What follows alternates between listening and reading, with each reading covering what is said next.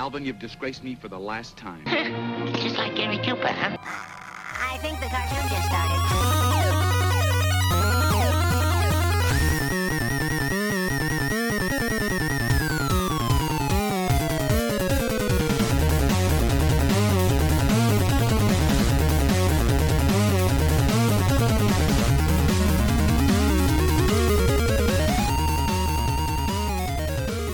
Hey there, everybody, and welcome to Acme Podcast Incorporated. Before we get to our usual stuff, I've got the hot spoiler for Godzilla vs. King Kong.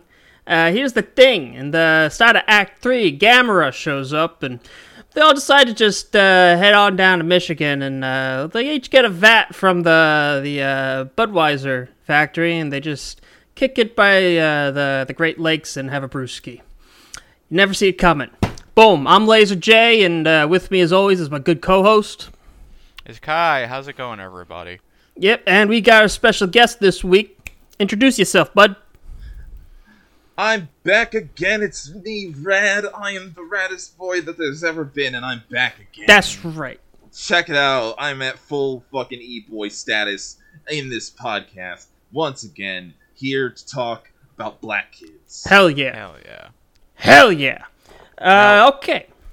No, just a side tangent on the thing we talked about with Kong versus Godzilla. My favorite meme from the Kong versus Godzilla thing is that video where it's like Godzilla fans explaining fucking how Godzilla's powers work, the origin of the radiation. It's just like they make a fucking flowchart and they just go on this long tangent, and then the next part of it is Kong fans monkey. Yeah. Monkey flip. Monkey do flip. Yeah, that's all I care about. It's that Team Kong. I don't care. I just want Monkey to win. Dude's got a fucking axe made out of one of fucking Godzilla's spine bits. Fucked up. Fucking crazy. That guy's a monkey. I hope he gets his lightning powers. Okay, you know why he had lightning powers in the original? Because they needed to power him up. No. Because the original script was actually going to be Godzilla versus Frankenstein's monster. Oh! That's so dumb. How? What do you mean how? Shut up. I mean how? No, Frankenstein's monster made him giant though. And then so all the electrical power stuff is just leftovers from the Godzilla versus Frankenstein's monster script. I love it. It's dumb. I love that. Yeah. But that's not what this show's about. We talk about cartoons here, but we also love giant monsters, and, well, I love monkeys. Even though King Kong's an ape. I also love apes. But that's unrelated. That's just... That dude a monkey. Yeah. Not a monkey. Monkey. He's a monkey. Yeah. Okay. We're talking about cartoons as always, though, and this week we're doing Fillmore and Craig of the Creek. Because they're good, and it's February, and it's Black History Month, and we'd be fools not to do something related to that. And they would also be fools to not have an actual black person on the podcast. Exactly. So here I am, baby. Yeah. What, two white people talking about the importance of these shows? No, that's foolish. Talking about the importance of black representation is above the two of us. It's above our pay grade. Yeah. But it is within my pay grade. As I am the black representation. Mm-hmm. Me. But before we get to that, we got our weeks. Also, no upkeep this week. But there will be upkeep. Sports song, upkeep draft, whatever. You don't have the soundboard ready? Oh, no, I do. I just... Okay, yeah, sure. Just do it.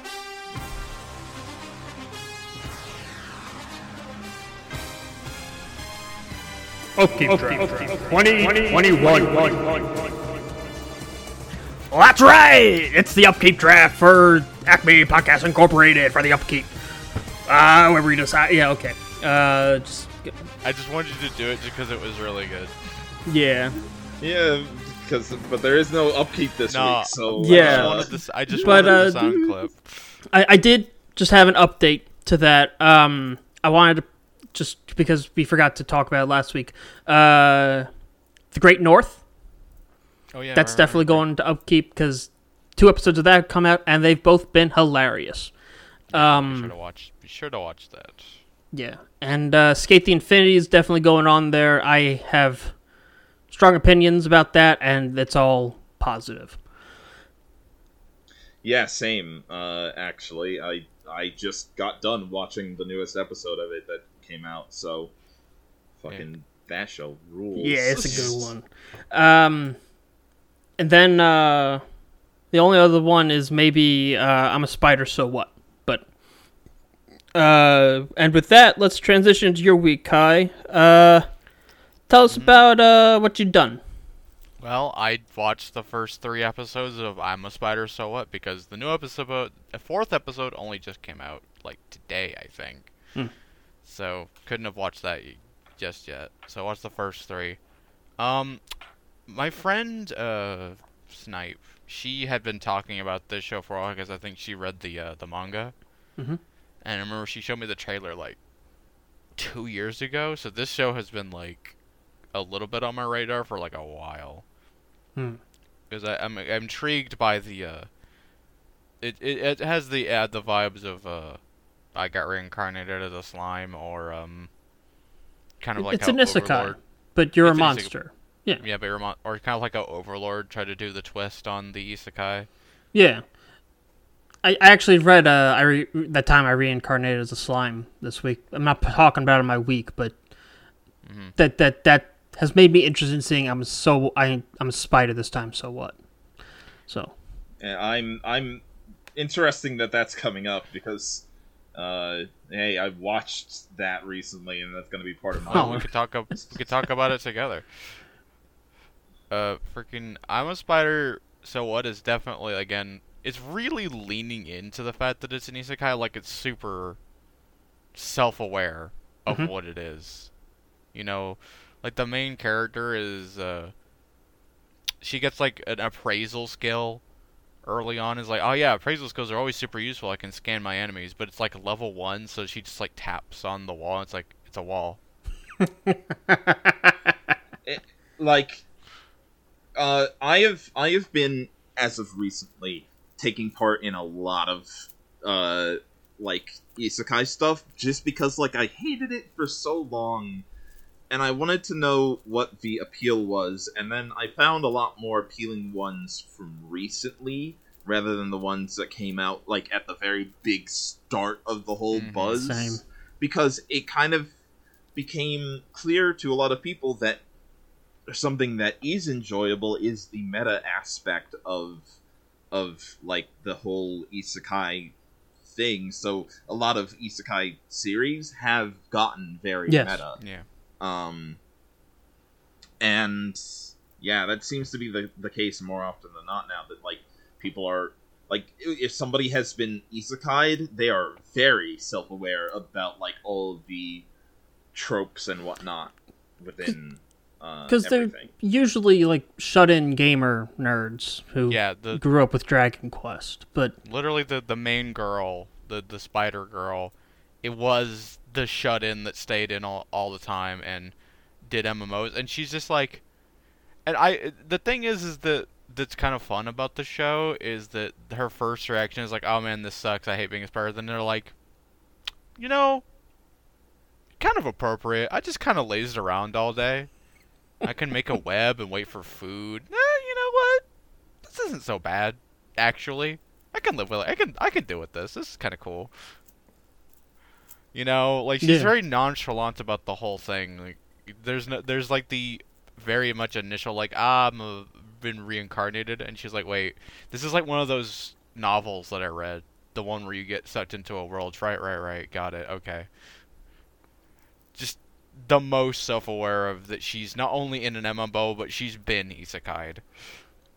Yeah. Yeah, yeah. I'm sorry. No. Also, there seems to be two concurrent. You know how Overlord has basically two concurrent plots.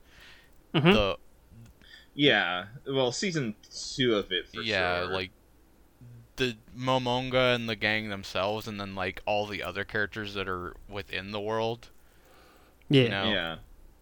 And that's kind of what I'm a Spider Soa is doing. Like, do you have the stuff with do we have her name for her? Like, or is she just? I forget. I think they mentioned her name. She doesn't have a name quite yet. No, they have her. They've said her like name in the past and like the Earth and everything, but so far she is still nameless. Yeah, she's a nameless tiny spider.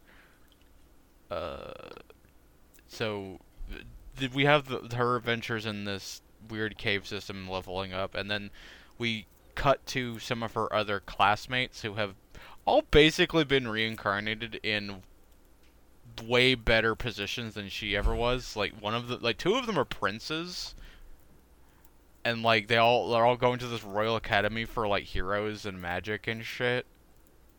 Yeah. And the only one of them who kind of got a raw deal was like one of the girls who bullied the Spider Girl when they were alive before they got reincarnated, and she's like a tiny dragon. Probably going to be a big dragon eventually. Oh yeah, there's gonna be a thing between the two of them, for sure. Because even like I liked that the little dragon, like she's kind of okay with being the dragon. She's like, it's my punishment. Because she actually was kind of worried about the girl she used to bully and was like, nah, you guys got to be humans. I kind of deserve this because I did bully that one girl all the time. I hope she's okay. Growth. Yeah, gross. I have no idea. It's still too early on to know where the plot is exactly going. It really just seems to be establishing its world and characters at the moment. Yeah. Yeah. I don't have too much. Red, do you have any other? I've been kind of taking the mic here. No, I mean it's your week. Well, I mean you watched the show too, so I just want we wanted to know if you have anything. I did. You know. I'm definitely liking it so far. I was surprised to find out that the person who like is the head director of this and the studio behind it is the same as the Berserk anime from a little while ago that was notoriously bad. The CG one. Yeah. They've gotten much better as far as like their CG goes. Their like hand-drawn animation it's pretty good so far. Mm-hmm. But yeah, it's enjoyable.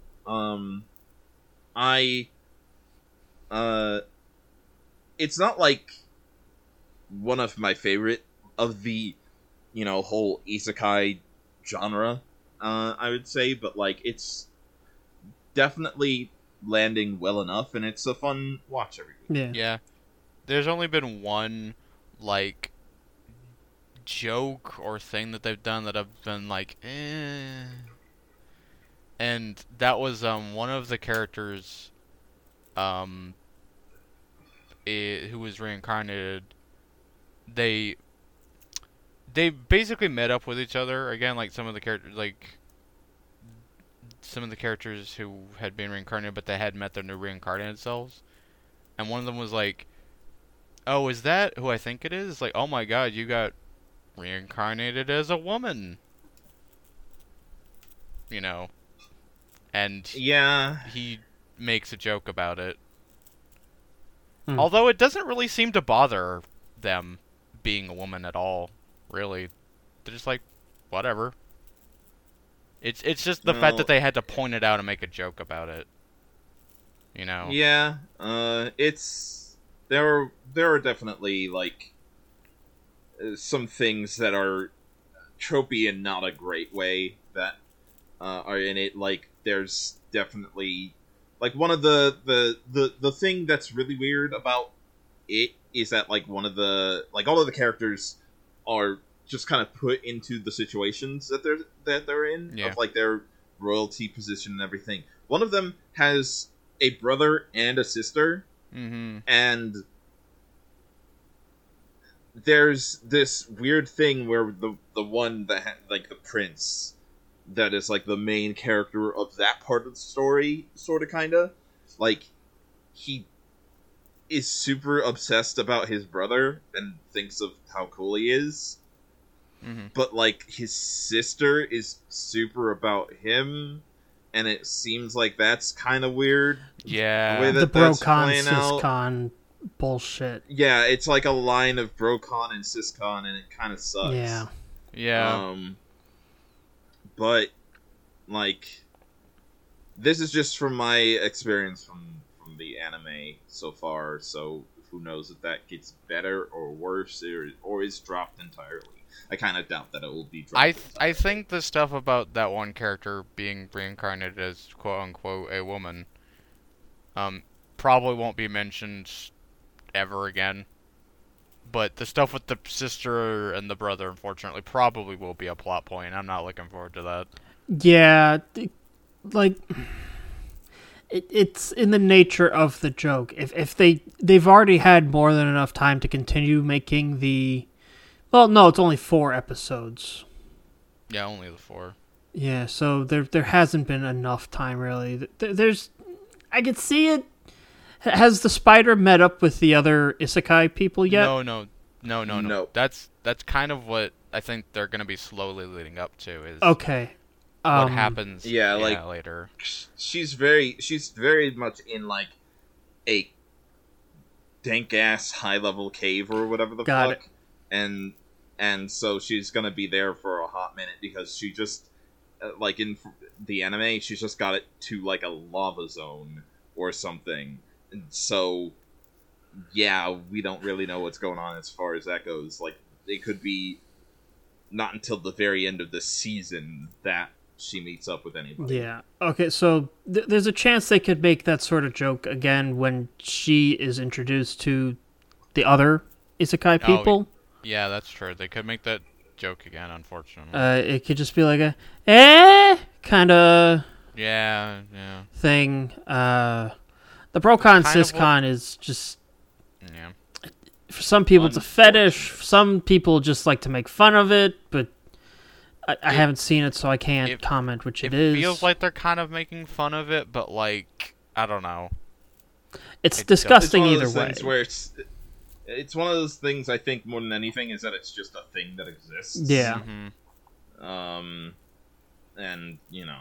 Yeah. Yeah. The only other thing of interest that I thought was funny is that one of the characters, she is obsessed with leveling up, because when she levels up, she quote unquote hears the MMO be like, "Would you like to level up and gain skills?" And she thinks it's the voice of God. And that's... Here's the thing. I thought that was, like, really weird at the time, because I didn't totally understand what they were going for, because, like, at the same time, main character Spider, she was saying level up, level up, level up all the time, which made me think more than the game saying that, saying level up for the character, that she was hearing the spider. Mm-hmm. But that's what I thought it was at the time. I don't think that that's the case anymore, but Yeah, no. I don't know. I think it's the isekai girl being like, well, whoever is the one deciding all these MMO mechanics is basically God, right?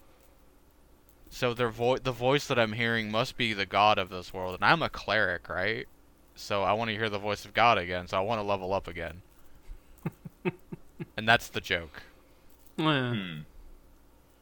But that's all I have to say about I'll probably Summer check it Spider, out. Yeah. It's pretty decent. It's decent enough. I don't like it as much as Overlord, but it's decent enough. It has less skeevy stuff in it than Overlord does, but then again, Overlord had 2 seasons, so who knows how much of other shit is going to be in Summer Spider, Yeah. so what? Well, what's the character design right now? I mean, they're all like clearly still like teenagers, basically. Mm-hmm. Obviously, but that doesn't really stop anime. So what are the character designs? Well, they're not. None of like them are bad. gross. Okay. None of them are bad. I'll say that. That's just like when I like. Is it going for that sort of ecchi design, or No, not okay. at all. No, Okay. no, no. Not even in the No, no. slightest. Okay, so I have a modicum of faith in it then. Yeah. I mean, well, it's one of those things where we gotta kind of wait and see. Yeah. The other two things I watched were I finished up. I mentioned that last week. Me and Adrian have been watching 91 Days, that mob revenge anime. Yeah.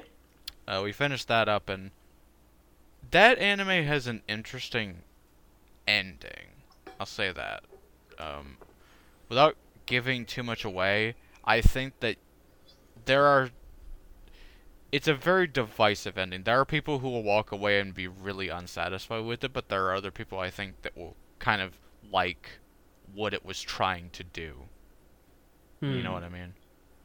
Without spoiling the ending, you know? Yeah. But I actually want to watch this, so I appreciate. yeah, no, I'm that. not gonna swear. I'm not gonna tell you what the ending is, but it's one of those endings that you're either gonna like what it was trying to do in terms of it being kind of a subversion of your expectations, or you're gonna hate that. You're gonna hate the subversion. You know. Okay. But I'm not gonna spoil anything else beyond that. It's a pretty classic mob vengeance story. Beyond that, though. Okay. I kind of wish that there was there's actually a epilogue episode that has a bunch of like flashbacks and side stories about all the side characters that I kind of wish was actually edited in within the series itself, because some of it gives a lot more context to the relationships between certain characters and their motivations. And I think it would have been better served to be put within the series itself as opposed to like this weird bookend like amalgamation of just a bunch of side stories.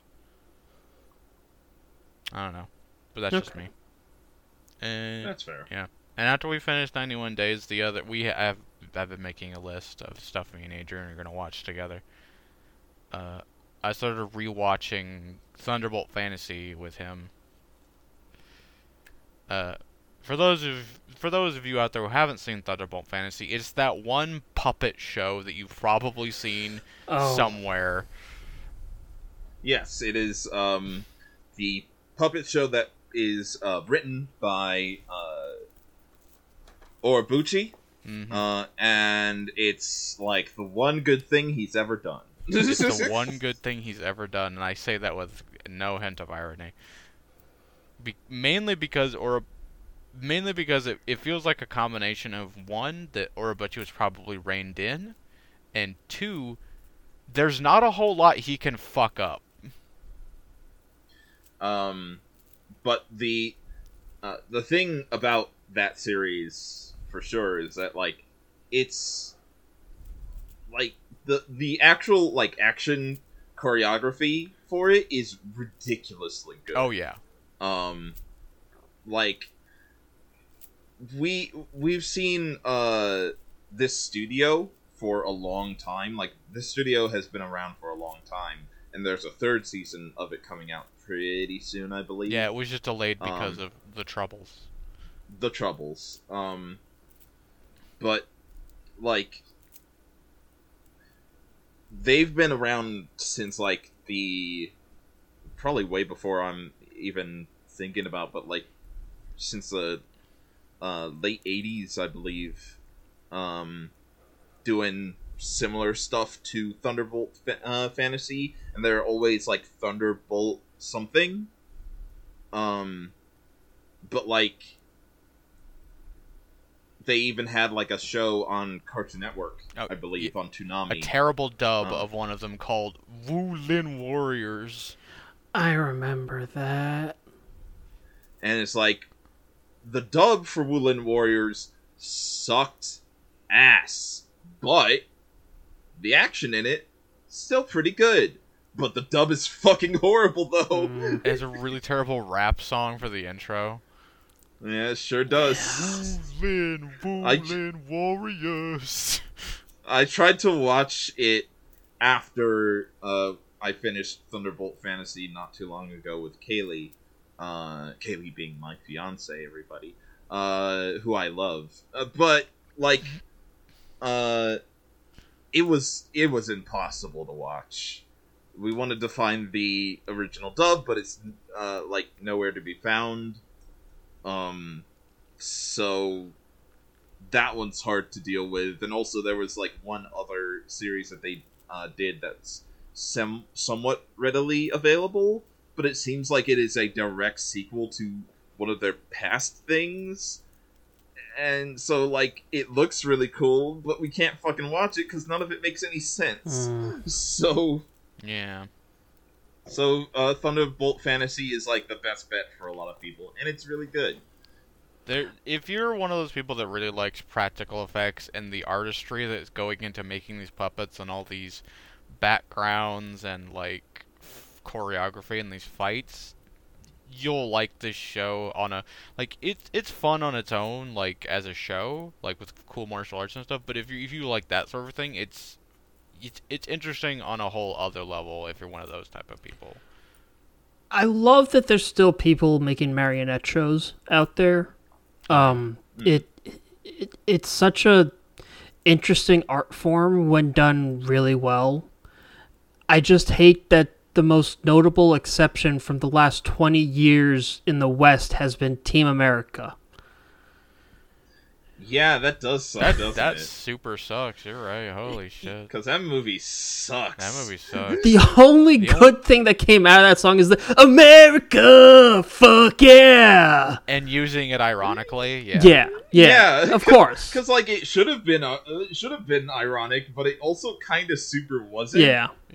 Because like fucking it's Trey Parker and Matt Stone. Trey and yeah, they're kind of shitheads. Yeah. So. But yeah, Thunderbolt Fantasy. We only watched the first few episodes, but he's been enjoying it so far. And it's really fun when he's like, I recognize that voice actor, and I'm like, yeah, because they were in JoJo. They were in JoJo. They were definitely in Fate. Literally, like almost there. Like every single character that is in that is in Fate in one way or another. Yeah, frickin' Shang is Archer, and what's his bitch man is Merlin.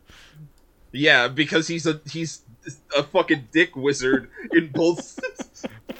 Fuck him. I fucking hate that guy. I hate that guy too. He's such a shit. Fuck that guy. He's such a piece of shit. He's such a piece of shit. My favorite was in season 2 when he was tricking that one agent from the other kingdom that Shang is from, and like, oh yeah, and he was like, "Nah, it's cool though, actually." And he's like, "Wait, what? Aren't you mad about this?" Nah, but be mad though. But be mad though. And then he got so angry that it didn't work. He was so fucking mad. He was so salty. He was so angry that fuck that guy. Fuck that guy. He joined everybody just out of pettiness because his fucking ruse game didn't work on one person. Yeah, his dick gets real hard when he gets to fuck over shitty people, and then like he goes to like these long lengths to fuck over shitty people, and then it doesn't work, and he gets big mad about it. It's fucking hilarious. That guy's fucking turbo pathetic. I love him. He's such a petty piece of shit. I love him. And Adrian, of course, immediately loved frickin' Juan? Spearman? Oh, yeah. Spearman? Of fucking course. And like, yes, I knew you would like this fucking himbo. He's literally fucking, Sin from Guilty Gear. Yeah. Basically, he's Sin Kais. Sin Kaisuke, yeah. Yeah. And he's the dumbest motherfucker ever. He is. The only one dumber. But he's very charming. He's charming, and the only one dumber than him is Shang, and Shang is dumb in a different way. Yeah, he's dumb in a much different way. Isn't there a fucking side story about Phoenix Slayer guy where the fuck his name is Mr. Edgelord? I think so. Yeah, I think that there is. Yeah. Anyway. There's like lore. There is lore. Watch Thunderbolt Fantasy, it's good. Yeah, it's fucking good. It's really really enjoyable, honestly. There's a scene in season 2 where the hand puppets fight a guy in a kaiju suit. Oh yeah, that did happen! There was a whole kaiju suit made to have these guys fight it, and it's very cool. It's a cool kaiju suit. It looks like it's from Ultraman. Oh, God. Anyway, that's my week. All right. Rad, you want to talk about yours? Yeah, sure. I have 3 points of interest. All right. The first one being a show that I don't know if y'all have brought up at any point recently, but I've been watching since it came out. This show called Back Arrow. Yeah, we talked about it briefly. Yeah, we haven't. I don't think either of us have watched it yet. No, I have. I watched the first 2 episodes, and okay. I am currently caught up on it as of the last episode that came out, which is episode 4. Came out yesterday. And that's shaping up to be very, very interesting. How much have y'all talked about it? Like, what is the... I've seen clips of it, and Blazer and I have talked about it, but I haven't personally watched it, and Laser's watched the episodes. But I watched the first 2 episodes. We briefly talked about it in the context as being maybe part of the upkeep, and it sort of came to the conclusion. I finished the 2nd episode, and I just didn't feel like watching any more of it. That's unfortunate. I've been really digging it. I think that it's not gonna, like, change the world or anything. But it's like, I'll take basically any excuse that I need to have, like, a fun mecha show in my life, and this is one of those. And I like the gimmick that it has going. For those that don't know, the main deal with Back Arrow is that there is a big piece of land, which is called Lingalin. And there are, like, several places around in that space that are kind of like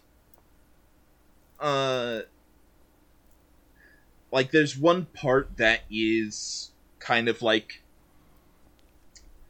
very colonial America, effectively. And this is like a place that's basically the White House, where the leaders of that space are at. Like, the main people that we're in contact with are, like, cowboys and everything.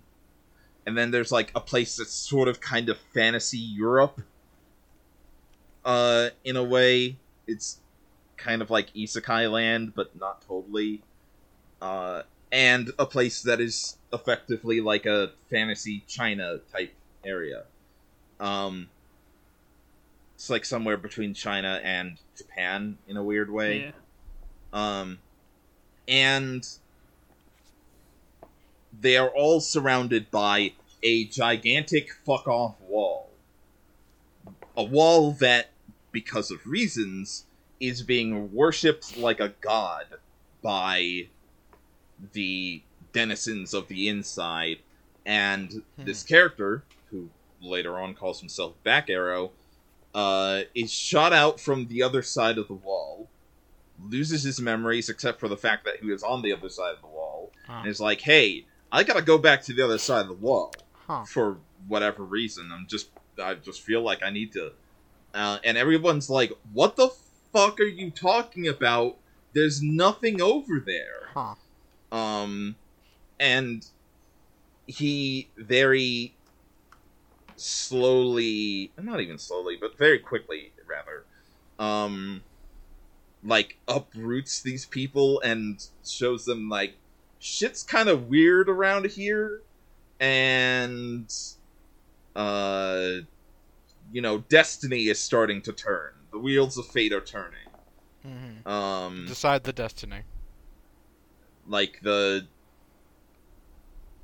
Call to Adventure is very much popping off at the moment, but the main deal with it is that there are these armbands that when you put them on, they link to your whole self and make a giant robot out of your conviction, and it gets powers based on what your conviction is. And so it's kind of along the lines of a mecha show that will eventually have fights against characters that are effectively like JoJo stands, because their mech is able to do very specific things based around that kind of conviction, whatever that may be for that character. Where Back Arrow, the character, seemingly doesn't have any conviction at all, but that has led him to have a mech that is fluid-like, can do a lot of weird bullshit because he can do whatever he needs to at whatever given time. Okay. I wouldn't say that he's exactly overpowered, but he's definitely able to win fights by using his ingenuity rather than being stuck to one particular power set. Based on the 2 episodes I saw, I have a feeling we're going to a mid-season reveal, or maybe an end of the season reveal, is going to be that his conviction is just survival. Maybe so. And so he does what he needs to survive. And that's whatever it has to be. Yeah, that's fair. In his case, he is, he does have amnesia. Yeah. So, that is also potentially a part of it. But the thing about it so far is that, at least for me, it has a very interesting tone going about it. It seems to have a lot of fun with itself and not take itself too terribly seriously, while also telling what is a actual full-on story that will go places. So I don't know, I like the designs in it so far for the most part. I think that it can go someplace particularly interesting if it continues on a good path, I guess. Mm-hmm. That sounds neat. I like the idea of giant robot stands, so I might check it out. I have conflicting feelings about it. It does seem interesting. It just didn't seem interesting enough to keep me going, honestly. I think it would be a good show to do as an episode one day. I think that was my conclusion. But I don't really want to watch it as it airs. Yeah.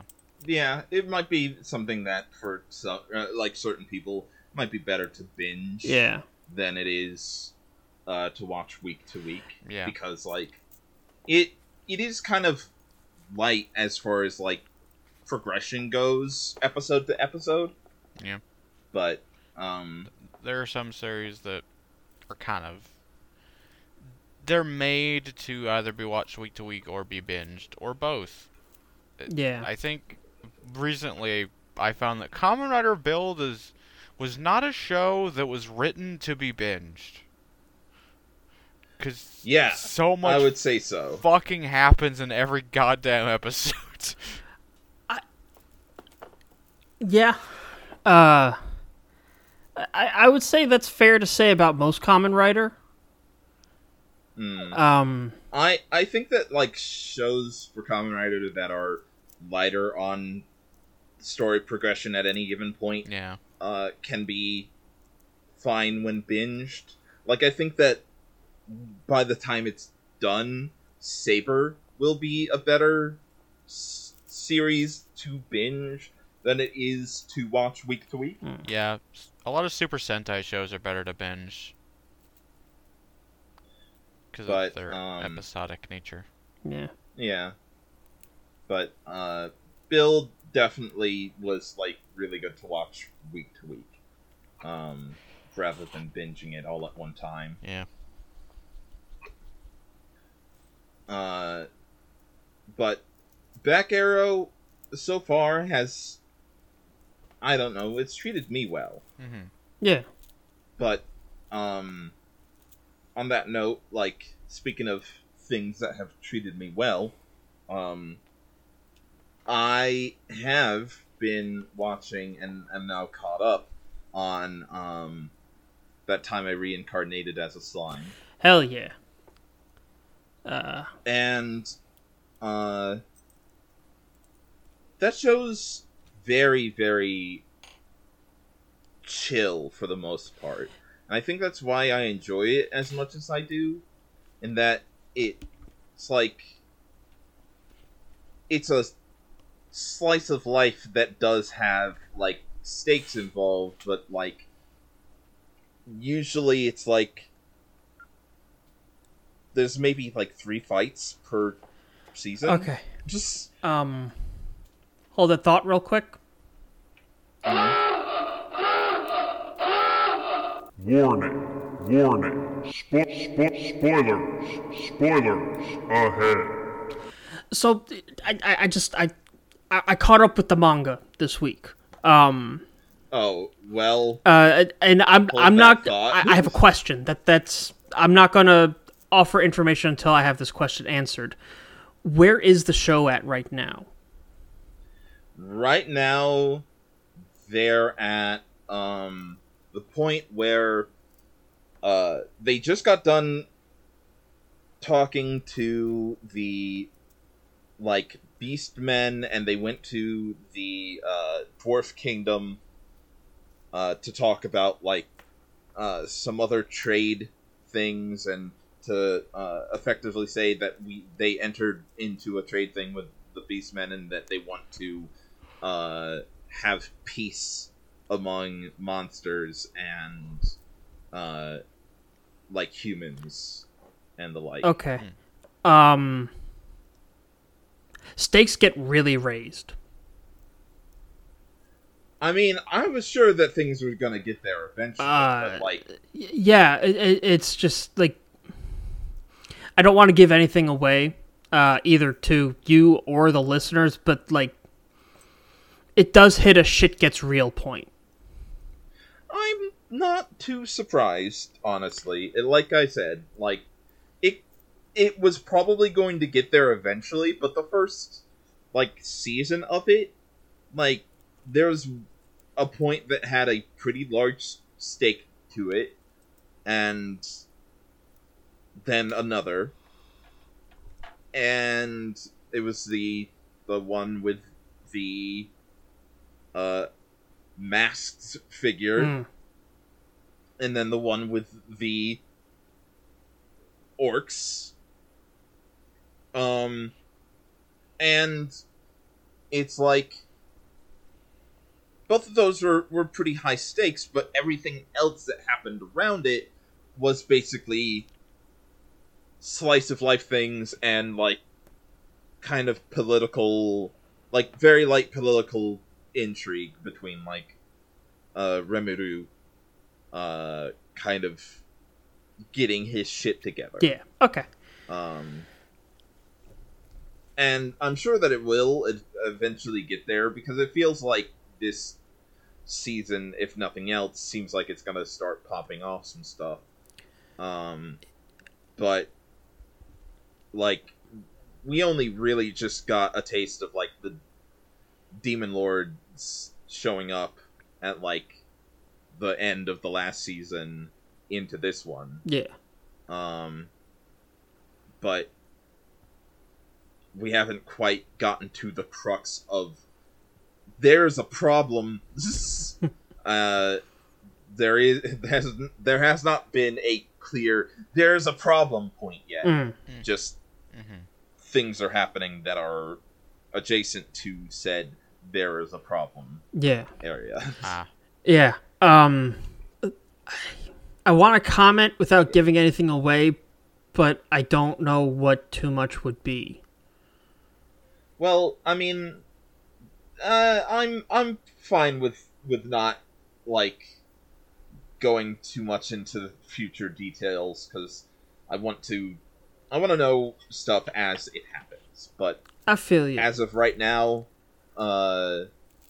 it's like it is interesting to have like a character that is like Rimuru because he's very level-headed for the most part when it comes to all of this stuff, and seemingly wants what he says he wants very earnestly. It's just kind of odd because like he feels so removed from how he was as like a human before he got isekai'd. Not like by a whole lot, but it's like we didn't really get to know him as a person beforehand, and then we see him and he's just kind of like cool about a lot of stuff. Yeah. But yeah, it's been a fun series so far that has really led me to liking something that beforehand I was pretty sure that I wasn't gonna like all that much. Yeah. Like I didn't have a whole lot of hope going into that series because like I had seen it from the outside, I suppose. And was like unsure of the quality of it, but it's like I was very wary of a lot of isekais until recently, and yeah, they attract a certain group of people. It's for every that time I reincarnated as a slime or overlord or some spider, so what? You've got about 5 Konosubas. Or 5 Sword Art Onlines. Yeah. But like, honestly, I don't even know if I really consider it like that all that often now, because like I follow a lot of them now in the mangas. Yeah. And it's like you don't actually get a lot of Sword Art Onlines now, or at least like when we do, they kind of fail because, like I said earlier, isekais that are self-aware and don't exactly take themselves 100% seriously are working for people a whole lot more often than the ones that do take themselves 100% seriously. Yeah. Sort of like Sword Art Online. Like, Sword Art Online is notorious for taking itself way too seriously and having stakes that don't make any sense for, like, a teenager to be solving or anything along those lines. Literally nothing is funnier in Sword Art Online than when Kirito the Kirito meets the main villain in real life in a fucking parking lot, and this little 14-year-old is trying to like use a steel pipe to beat up this 30-year-old man. It's fucking bizarre. It's like there is a lot of pretentiousness that comes from Sword Art Online that has not transferred to a lot of the more recent stuff. Like, there's a manga that I've been reading recently that is about an isekai of a Red Ranger from a Super Sentai getting transferred to an isekai land and keeping all of his powers and his power-ups and shit. I love that. I love that. You gotta link us to that later. Link that to us. Yeah. That's super good. I've fallen down this pit hole of double and triple isekais. So like the ones where somebody has been isekai'd and then they did their whole thing and they either come back to the normal world and still keep all that shit, or they get isekai'd again and they're like, this shit again? Okay, sure. And they keep all of their shit and then stomp the world. Basically, yeah. But the specific subgenre within that I've been falling down is I got pulled into another world and I killed the demon lord and then I died of old age and I got reincarnated into another one and I did it again and I died again and I got reincarnated again and this time I just kind of want to relax. Yeah, I've been super into a lot of the like isekais that's like, I've done a fucking enough. I'm gonna chill. I want, yeah. I want what I want is like, maybe not even just an isekai, but I want like a very self-aware RPG type thing where like it's after the main hero, the chosen hero, has completed the quest, killed the Dark Lord, and now he just wants to farm. That's exactly what the thing I've been reading is. That is effectively what those kind of things are. Yeah. Literally, the one I'm like, I just finished reading it yesterday, and I'm super obsessed with it, and I can't wait for new chapters of it. Shit, what was it? Was it this one? No. Sorry, I'm literally going through my my bookmark window of my bookmark folder of manga that I follow. No, damn it. Is it this one? No, sorry. Future laser cut this. It's almost funnier if I don't. It's going on a little long. Okay, I will just cut it. I'll cut it. 2 very boring minutes later. Okay, it's called Let's Buy the Land and Cultivate in a Different World. I think I've come across that one before. Yeah. This isn't a double isekai, it's a single one. But he died like in a very sad way or something like that, and so the god is like, I'll give you a wish. And he's like, I don't want to get sick. Oh, he died. He was chronically ill, and he was bedridden for like the last 6 months of his life. And so he asked for the wish, I just want a healthy body. And then he was like, okay, I'll give you another one? No, I'm thinking of a different one. That's a different one that I just read. But anyway, basically this one, he reincarnates and he's that's right. Okay. He's pulled with a group of people. And he receives a gift. But when the people who summoned him are assessing like the skills of the people, he has no visible one.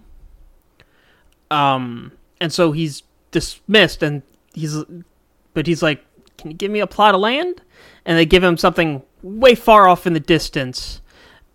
But he has a secret skill, the Master of Supremacy, which is just like you're good at stuff. And so he's real good at farming. He's real good. He fishes up a mermaid who's like, I'm your wife now. And he's like, okay. Sometimes that's all it takes. Yeah. Sometimes that's all Well, it takes. turns out she was trying to run away from an arranged marriage because she's actually a princess. It's contrived. Don't get me wrong. I mean, But like, it's also just yeah. like... It's nice that it's not like it's like above the board. Like, these are two people who care about each other. So, and there's no like, will they, won't they? It's just, yeah, we're married. Okay.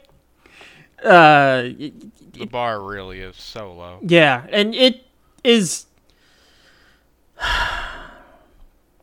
It is a titty anime. There's no getting titty manga. I'm okay with titty manga as long as the titties are not underage. I don't think age is ever mentioned in this. Age is typically not mentioned in a lot of things, but, like, I don't know. I feel generally the same in that, like, if something is gonna be a titty anime, then that's fine. It's like, as long as it's not on a child, and also, like, as long as it is, you know, sticking to it. Because, like, if I was gonna, like, have something be titty, I'd want it to, like, fucking go for it, I guess, and be Commit. Yeah. Commit to be titty anime. Just go for it. Don't be a coward. Like, I feel like every now and then, like, the slime anime gets to be very titty, and other times it's, like, not very titty, and it's, like, kind of fucking figure it out. Yeah. Like, that's why I actually kind of like Monster Musume, because, like, I mean, it doesn't know what fucking pretend it's not titty, I guess. it doesn't pretend that it's not titty. Yeah. But it knows what it is. But yeah, I totally get where you're coming from, Laser. It's like there has now been like a restructuring when it comes to isekai stuff, in that the genre has stretched thin in very particular ways, so that now there's like double and triple isekais that have played around with like what that would even be like. There's like genre shifting isekais where it's you go from one fantasy genre to another and you gotta figure it out what it is. I literally another one that I caught up today. It's I'm just gonna read the English. Ex-hero candidate who turned out to be a cheat from level 2, laid back life in another world. Yeah. God, these fucking. They're full plot fucking descriptions. These titles, yeah. Yeah. Is it wrong to pick up girls in a dungeon? So, like, yeah. It's because everything's based off of fucking light novels and everything, and that's how light novel titles are. Yeah. Listen, I just want a Dungeon Meshi anime. I feel like it's going to happen eventually, but it's probably going to happen once the series is over, which it probably is getting close to. It's just like that. Yeah. That series is. There is no way that series is not almost done. Yeah.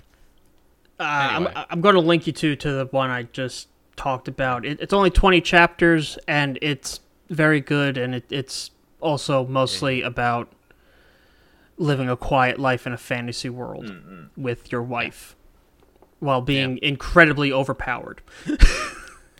So, that's is that your week? There's only one other thing, and it's that I've keeping in line with the whole fantasy thing.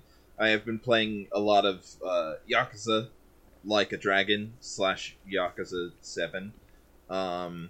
And that game is fucking amazing. If you do not know, that is the 7th main title within the Yakuza series.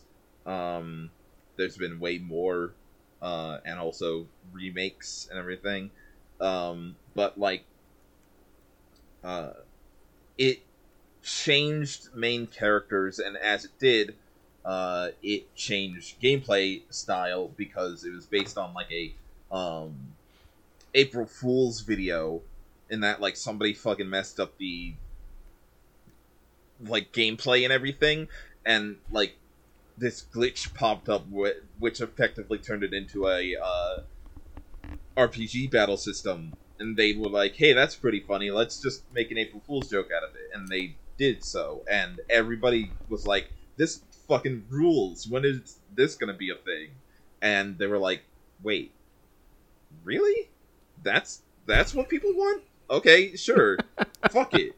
And then they made it the entire gameplay like system. So now Yakuza is an RPG, and it's been really, really fun so far. It's like, as far as I'm concerned, my favorite turn-based RPG ever, and that's kind of saying a lot. Yeah.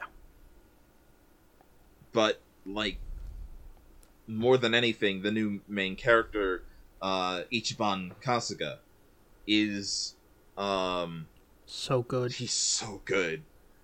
Legitimately the fucking best ever. Yeah, dare I say best boy? He is, in fact, best boy. It's very interesting seeing the differences and the similarities between him and Kazuma Kiryu, because there's like they don't have a lot of things in common as far as how they act straight out. Approach a situation. Yeah, like yeah. But they're very similar in that, like, where Kiryu is kind of a goofy person on the inside, like, Ichiban wears it entirely on his sleeve, and is really not afraid to be extremely, like, emotional in any situation. I like to say Ichiban is the midway point between Kiryu and Majima. I would say that's pretty apt, I would suppose. Like he has, like, the good nature of Kiryu, and like, okay, I don't want to steal your spot too much, but go ham. Majima, it bothers me so much. I was listening to someone earlier on a video, and they were talking about, I liked Majima so much in Zero, but then he went crazy, and it's like, it's an act! It's an... I love Majima so much, but, like, he's... Like, I totally get it. Majima's whole thing is that, he kind of needed to build himself back up from square one and make himself a whole lot more, like, threatening to keep, like, this like, sense of himself. Yeah. And, like, have people look at him as somebody that was as threatening as he came off as after all the bullshit that happened. And I'm sure in a lot of ways it kind of stopped being an act for him, but it still was. Like it is so interesting, Majima as a character, because, like, Zero did give him, like, all of the fucking depth in the world. And you see him in other games, and he's got all of these other problems and whatnot that come up in, like, very minor ways. But, like, it's one of those things where, like, he never lost any of the character that he, like, gained in, like, Zero. It just, Zero informed why he is the way that he is now. It's his origins. Yeah. Okay. But getting back, I have way more to say about this when I get to my week. But to throw it back to you, when I say Ichiban is the midway point between Kiryu and Majima, I meant more just because, like, Majima is not afraid to show it all on the sleeve. Even if it's not his real emotion, he wears the act all on his sleeve. Because his sleeve is all... I mean, his act is all sleeve. Yeah. To keep up with the metaphor. Yeah. But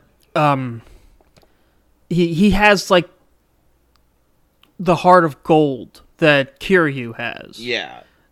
Whereas Majima is more like brushed copper. Yeah, I suppose so. Brushed copper is pretty good. Or like brass, maybe? Brass? Bronze. Yeah, it shines real nice, but it's not gold. Yeah. Also, Ichiban is little more horny than Kiryu. I mean, yeah, like... By that you mean horny at like, all? fucking, Yeah. I mean, Kiryu's a little horny, but he's like... they have definitely made it so that he is, like, pure... as it were. Kiryu has never fucked. Any time that, like, a woman is involved, it's like, either he's not really feeling it, or he's, like, got the kind of hard-boiled kind of, I have feelings, but I'm not gonna feel them all that much. And then when it's, like... Except Yakuza 2. Except for Yakuza 2, but then when we get into, like him outside of stories, and we get to, like, him in, like, sub-stories, or, mini-games or anything, it's like, lest we forget, it's growing! Yeah. Yeah. Like, he's a bit of a weirdo, and everything, and Ichiban, it's like, he's actually kind of got a bit of flirtation ability in him, and he's probably at least kissed a girl. So, like... Yeah. Mm-hmm. I pray for his and Eri's happiness. Well, that depends on which ship you're sailing on at any given point, but I'm sure that's at least one person's, like, particular deal. If it is not a deal that you have any say in, and it just happens in the story and I didn't know about it, then that's fair, I guess. Sorry. Sorry. Well, there we go. It's all business land. It's not main story quest. I mean, fucking, it's fine either way. I am sorry. It happens when like, I'm in the middle of the story and you finished it. That's kind of how it goes, I suppose. Sorry. It happens. Fine. Yeah. But I'm like very happy with him, but more than anything, I'm happy with, like, the change to the party system thing, because I love the way that, like, all the characters interact with each other and how they get to interact all the time. Yeah. Like, I think that kind of thing is super interesting. But I'm definitely, like, looking forward more than anything to continue the story, because like, I'm at chapter 9 at the moment, just gonna be starting it on Monday, and it's going fucking crazy over here. Like, it's like things are happening non-stop. Yeah. Like, I blew through, like, 2 chapters in the last stream that I did, because I've been playing it on stream, and it's like, they went by like there was, like, it was nothing, but there was so much information that I had a headache after the stream. Like, too much information was flowing into my brain. I couldn't take it.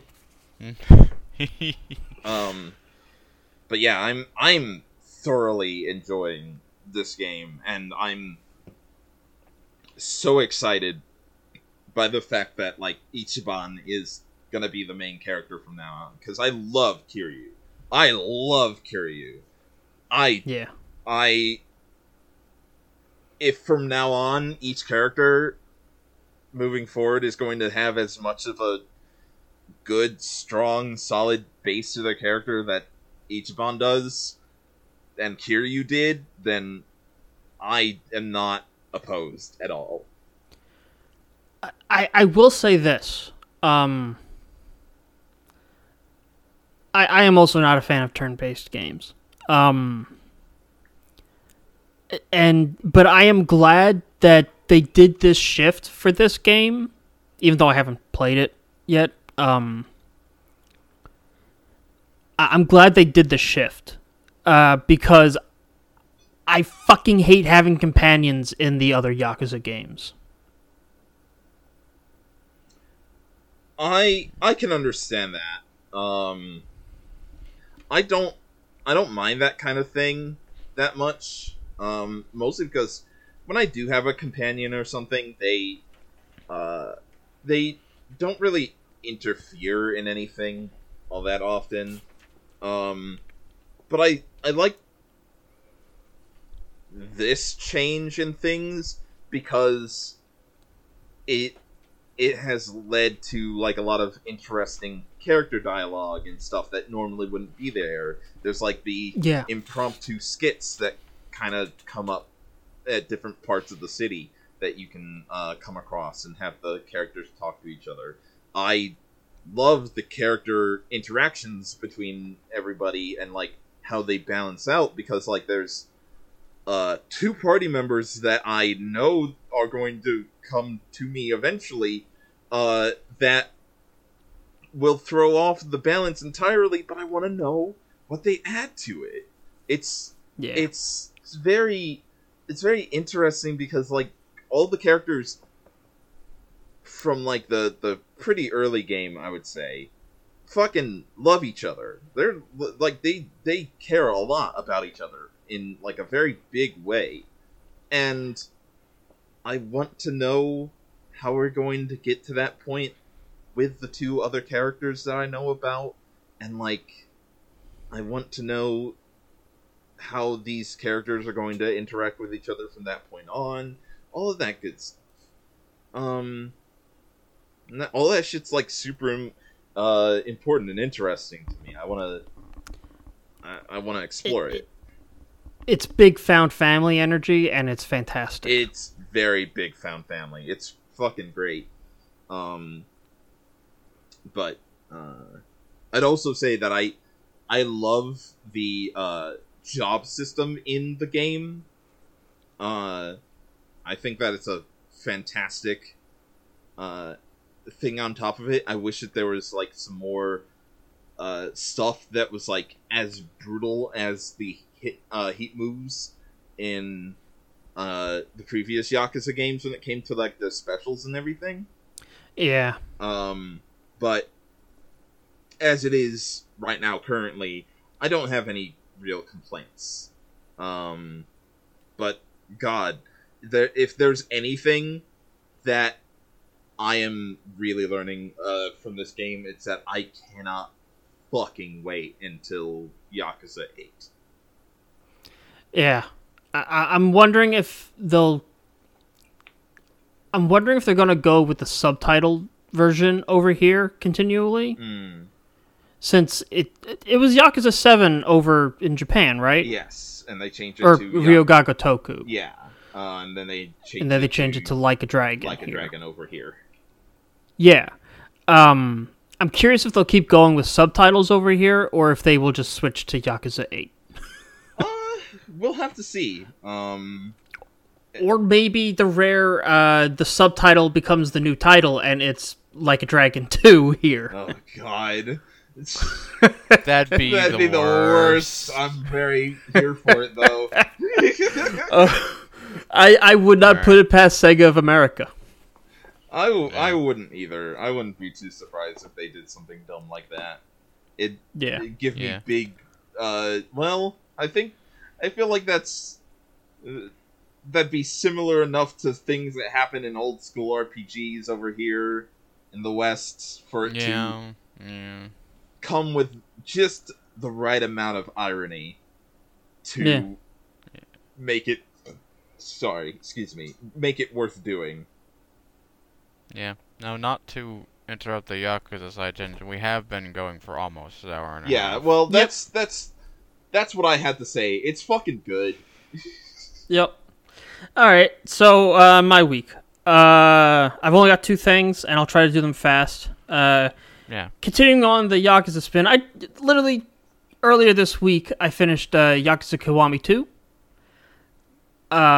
Literally like 2 days before the remastered collection hit Steam. I have thoughts. It's really good. I don't think I like it more than 0 or 5 for that matter. 5 is my favorite, followed by 0. Well, okay. I think gameplay-wise, 0 is my favorite, but story-wise, I like 5 the most. 0, I think, is definitely, like, it's hard to top 0 when it comes to, like, Yakuza gameplay, really, because I think that it's the most satisfying of all of them. The form switching is really fun, which is why, if there is going to be something like the RPG stuff continuing on, I want jobs to start acting like dress spheres, and you can change them mid-fight. God. Fucking Final Fantasy X too. I like that. I like that a lot. The only 2 things I really want to say is Kiryu kissed a girl. That's amazing. I don't know how to feel about that. Wild. Yeah, but then he goes on to not kiss another girl for like 1,000,000 billion years, so it's alright. Yeah, that's true. Did they ever say what happened to Kaoru? I never made it very far in 3. Not really, as far as I remember. But that might just be my memory failing me. Alright, I'll find out when I restart 3. 3 is... Which will probably be eventually. I watched like a playthrough of 3 a long time ago, because I didn't want to try and play it any other way. So, like, now that the fucking remasters are out, I'm probably going to grab them and just start playing that shit. Yeah, I picked up the remasters. I haven't started them yet because I decided I spent like a full month playing Kiwami 2 because I spread it out really far, and for a while just kind of farmed or grinded, whatever you want to call it. So I'm going to take a little break from that, and then I'll get back with 3. But the only reason I don't like playing with the companions in the original style of combat in Yakuza is I can't pull off any cool heat moves except for the tag teams with Kaoru. Really? And there's only 2. Because, like, I've always found, like, more than anything, if I am in those kind of situations, and I can do, like, some cool stuff. Like, there is some cool stuff with Kaoru. But, like, in the cases where, like, there are, like, minimal cases where you'll have, like, another character with you, and then you'll do, like, a cool kick combination with them or something. Yeah. I found those to be cool and not terribly invasive to, like, other stuff, as long as you aren't, like, right up with the other character, but yeah, in my experience, it hasn't been a big deal. Yeah. Maybe it's just because I had Kaoru with me for a very long period where I was grinding. So it just... I got tired of seeing the same 2 heat moves over and over. Yeah, that's fair. But more importantly, the Majima Chronicle, or whatever they call it. Have not actually played through that yet. It's a bonus unlockable in Kiwami 2. I'm not going to say anything. Well, okay, I'm going to say very bare bones things. have low expectations because it's super stripped down. It's only 3 chapters. Yeah. There's no leveling system. There's like not a lot of reason to do anything. You can buy healing stuff and go to restaurants and stuff, and you can do all the side quests, but it's really a focused story, and there's not a lot of reason to do anything. Like, there's no reason to get into random fights other than maybe make some money. And it's meant to be played while you're doing the main story, because there's this thing where you can send money to Kiryu, because it takes place before the game starts. Yeah. And then Kiryu in the main game will get award items based on the amount Majima sends. But I waited till I finished Kiryu's the story, Kiwami 2, all the way to play the Majima thing. But the Majima thing gives me such feeling. It's an epilogue to his story in Zero. Yeah. It's also sort of like setting up his story in Kiwami 2, why he left the Tojo clan and all that stuff, but it's also like tying up loose ends with Makoto. Which is a good way of going about things, because there are some loose ends there, for sure. Yeah. But it's also doing this important thing of showing you he didn't go crazy. We are seeing the same Majima from Zero. Yeah. We are seeing him with the act dropped. And we are also seeing him with the act on. But it's just... Oh, it makes me love Majima even more. It's all, like, Majima's whole fucking personality, like, when the act is on, is because of the dude who was basically just, like, present-day Majima. And is like... Yeah. We see him, and he's like, you know, if you're gonna do, like, this big crime shit, you might as well have fun with it. And Majima was like, you know what? Yeah. And so he did. Like, yeah. It's... Like, Majima is a very interesting character who has a lot more going on for him than, like, people say. But it's like, we see him as this big weirdo because that's how he wants to present himself. As a big fucking weirdo. So, it's like, I recently watched the Yakuza live-action movie, and it's like, if anything has kind of got the soul of Majima, it's that fucking movie, where he has to keep up fucking appearances. He has to go all the way on something, otherwise, fuck it. Like, who else is gonna do it? No one. He has to be big Majima time all the time. So did they get the actual, like, face claim and voice actors from the game? No, because it's no. Like, so, like, I don't think that the person who played Kiryu in that movie was, like, very particularly good. Like, he did a fine enough job as Kiryu, I suppose, but he's a bit too baby-faced. He's not hardened enough. And his voice isn't nearly deep enough. Majima, though...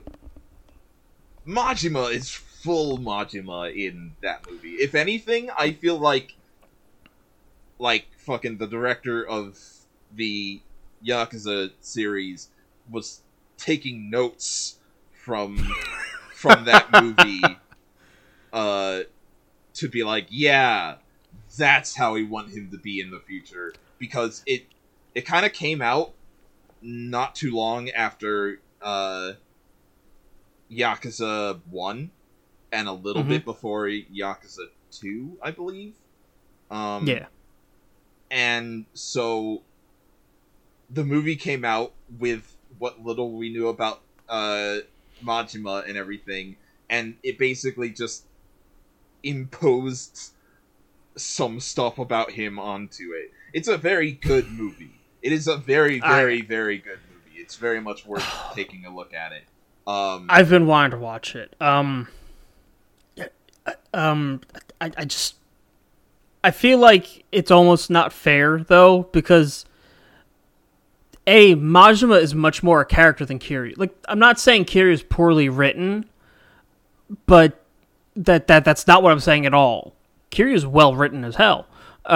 He's a very fleshed out character, but it's harder to imitate him in the game. You kind of just have to do your own approach. Yeah. But Majima is a caricature of a human. Yeah. He is a clown man. Exactly. Literally, someone compared him to Mark Hamill's Joker. And well, he's voiced by Mark Hamill. Yeah, exactly. And they're right. He is Joker-esque. Yeah. Joker-esque. He's just it's so easy. It's far easier to fall into the Kiryu-chan or the hello Betsy. It's so much easier to fall into that than a Kevin Conroy Batman or I don't know Kiryu's voice actor's name, but that guy's Kiryu. Yes. So he had an unfair advantage in that movie. I'm just saying from that point. Yeah, but that movie is worth it to watch it just for Majima and one other side plot that's in it, because there is a side story that is taking place without Kiryu there to make. It's basically, what if a side story was happening in the Yakuza universe and Kiryu didn't come to fix it? Oh, okay. Only other thing I want to say about the game is I love Ryuji Goda. I love Ryuji Goda so much. I haven't played all the way through it yet, but I'm looking forward to getting to that point, because I just got it on my Steam, and since I've got a good computer now, I'm just gonna play it on there again from the place where I was at, I guess. Start over. The only thing I want to say about him is he is Kiryu, but selfish. Yeah, that sounds about right.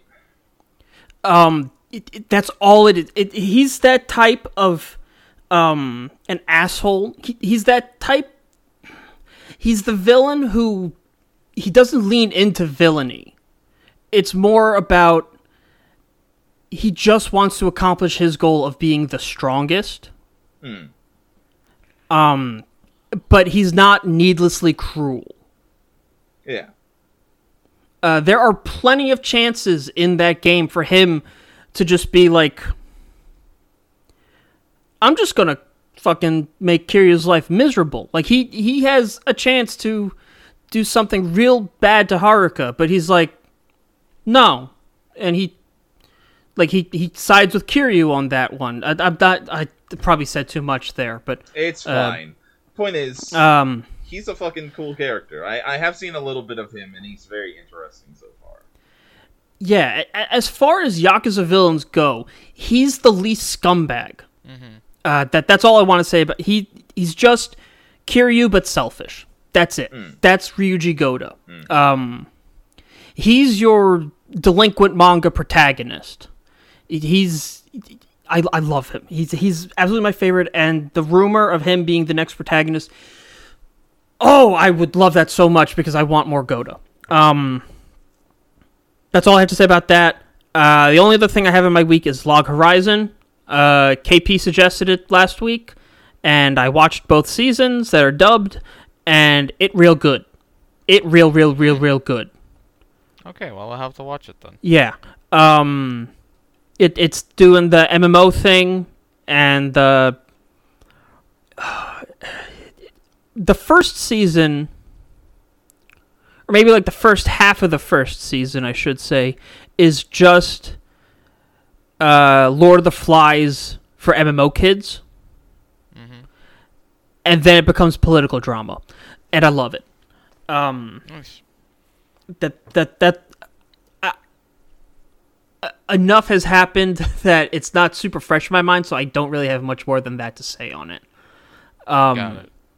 Maybe when I check it out, we can talk about it, and Yeah. I like it a lot. It does kind of suffer from the same problem as RE0, where there are a lot of little girl designs for the characters. But it also doesn't, like... No, I get it. I know. It doesn't feel exploitative, and it doesn't really feel like they take a perverted look. Like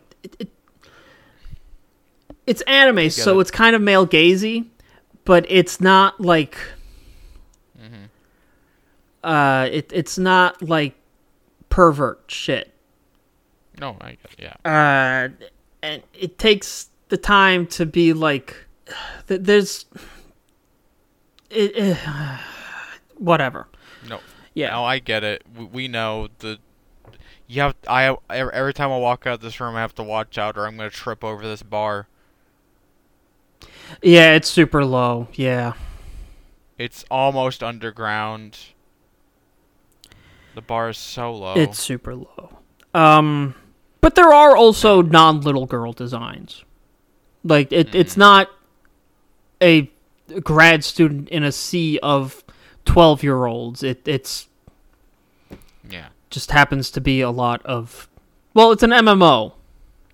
So it's fair that there's a lot of 12-year-olds. But also, one of the characters isn't actually 12, just looks like a middle schooler. But... It's not the. It's not the actually 2,000 years old. Again, super bar low.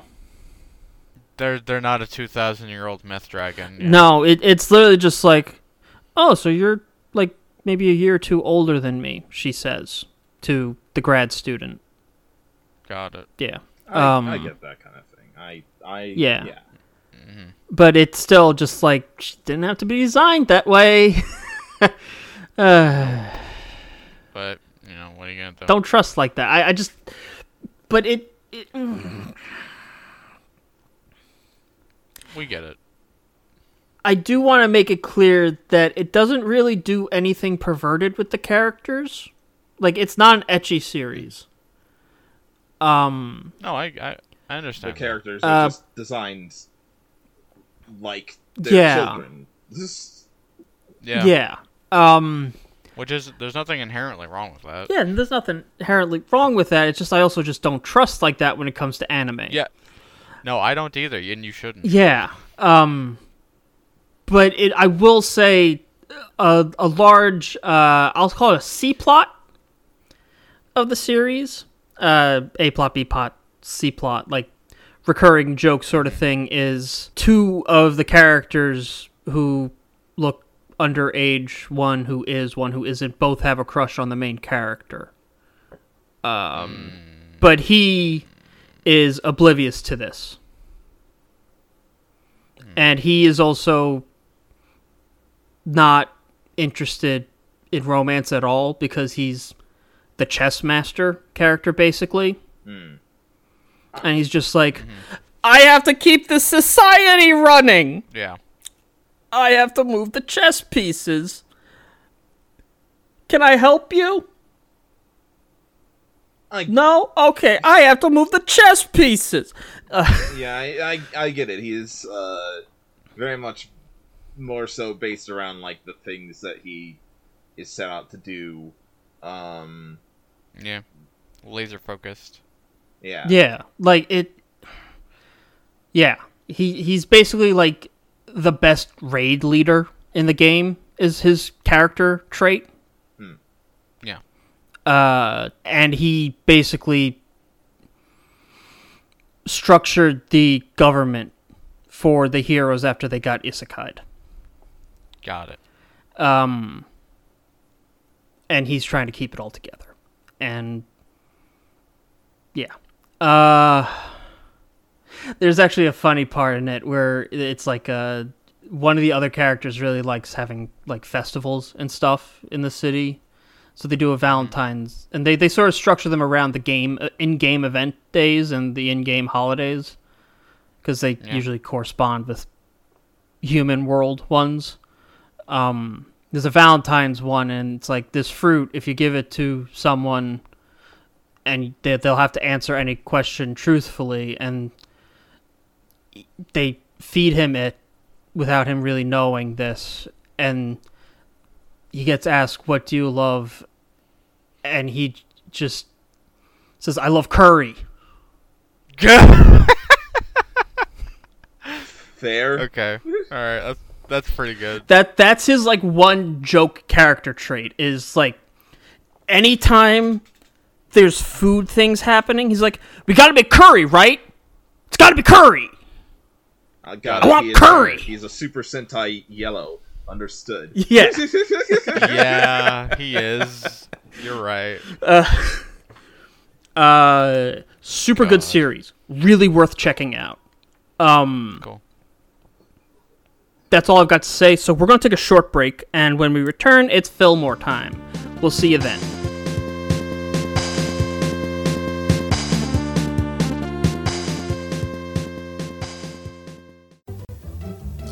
Now we're back on our show. Fillmore, I'm on it.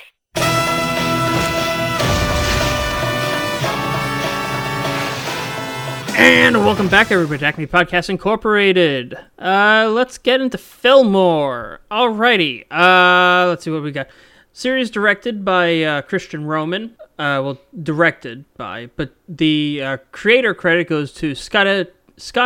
Gimple, and there's just a whole lot of people with writing credits. But he's the only one with writing credits on all 26. But let's see. Scott M. Gimple is also... Well, he did Ghost Rider Spirit of Vengeance. And The Walking Dead. Yeah. As producers. Producers on The Walking Dead. Yeah. That's kind of it, really. He did some writing for... yeah. Kind of it. Oh, he did some writing on El Tigre. He did. And American Dragon, Jake Long. Okay, yeah, that tracks. And Pepper Ann. And the cartoon for Ace Ventura Pet Detective. God, I keep forgetting that exists. Yeah. Probably for the best. You know Probably. which Jim Carrey cartoon that exists that I always forget? The Mask? Dumb and Dumber. Yep. I also forget that exists all the time, mostly because it wasn't good. Yeah. It's just worse Angry Beavers. Yeah. I watched a lot of The Mask growing up. Like, that was one of the regular ones in the rotation for me as a kid. I watched a decent amount of it, I'd say. But I don't remember any of it. Yeah, I remember little things about it, but not a lot. But yeah, that's basically his writing credits, and a lot of Walking Dead stuff, huh? Okay. But the series stars Orlando Brown as Cornelius Fillmore, Tara Strong as Ingrid Third, Don LaFontaine as the announcer, Horatio Sands as Junior Commissioner Dutch Vallejo. No, it's isn't it Horatio Vallejo? It's Horatio Vallejo, also named after the voice actor Horatio Sands. I'm looking at the character credit right here on IMDb, and it says Junior Commissioner Dutch Vallejo. On the wiki, it says Horatio Vallejo. Maybe that's a typo. Yeah. Well, the problem is that there's literally a joke in one of the episodes where, like, now the award goes to, and then the principal's mic cuts out, Vallejo. So we don't actually know his first name. Yeah. Horatio Sands was very good on SNL, I will say. He was a very good, like, he I don't think he had too many, like, characters himself, but he was very good, like, Phil. Like, he filled a scene real well, and he usually worked real... At least I think he was on that.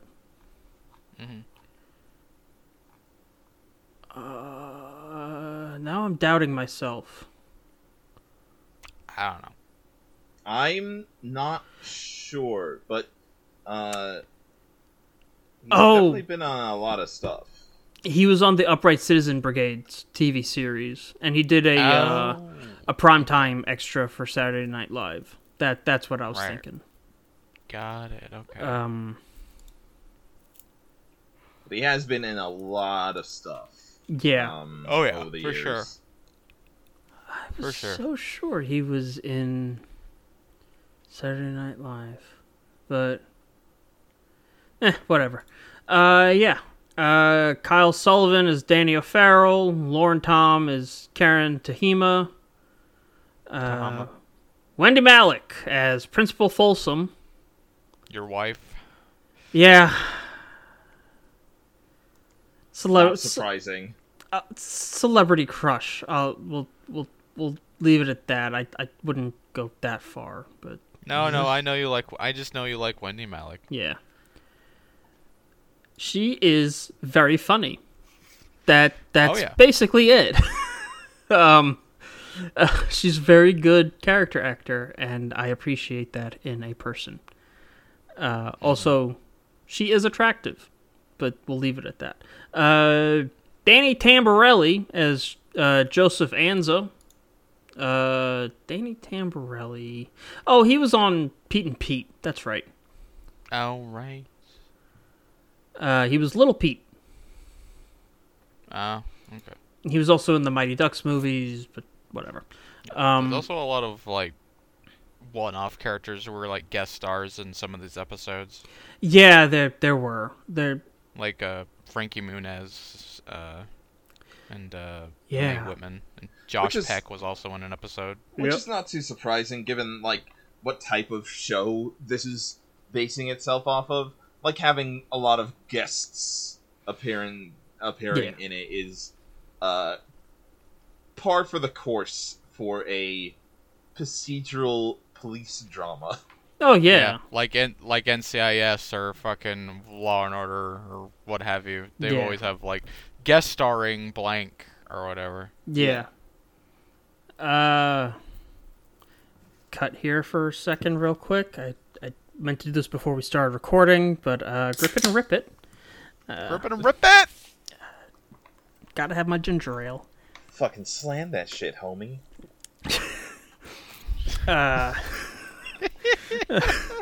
Okay. Yeah, there's just a lot of... It's an episodic series, so there's a lot of one-off characters. And Yep. they're all pretty, recognizable if you know procedural shows. Yeah, they're all the tropes, which Yeah. is what I think really helps this show is that it's like these tropes have existed like before the show existed, but they also continue to exist moving forward, so that like they're understandable to anybody. Yes, exactly. If you've watched a procedural crime drama, you know what these episodes are trying to like parody or reference or whatever. And you can also probably guess the entire plot. Oh, every single time, but Yeah. it's Oh good. yeah, every single time. It's good every single time too. Yeah, no. Don't get me wrong. I love procedurals. I watch a lot of them. This might be one of the best. Yeah, for real, it's fucked And up. it's a good. That's the fucked up thing about this show is that like you come into it being like, oh yeah, this is going to be a procedural drama, but it's for kids and it's like a parody. But it is a procedural drama for kids, but it's also just a good procedural. Yeah, it's not really a parody, really. Like it's as much a parody as like you could say, like. Mm-hmm. I can't really think of a comparison, but it almost feels like rather than a parody, it feels like a love letter. that is a Yeah. good one, but not quite what I was thinking. Like it's just a version of it, because you've got like the cop procedural, and then you've got something like Bones, where it's more about the forensic element and less cop work and more. It's supposed to be like FBI or whatever. It's a twist on the procedural. Yeah, yes, a twist. That's the word I meant.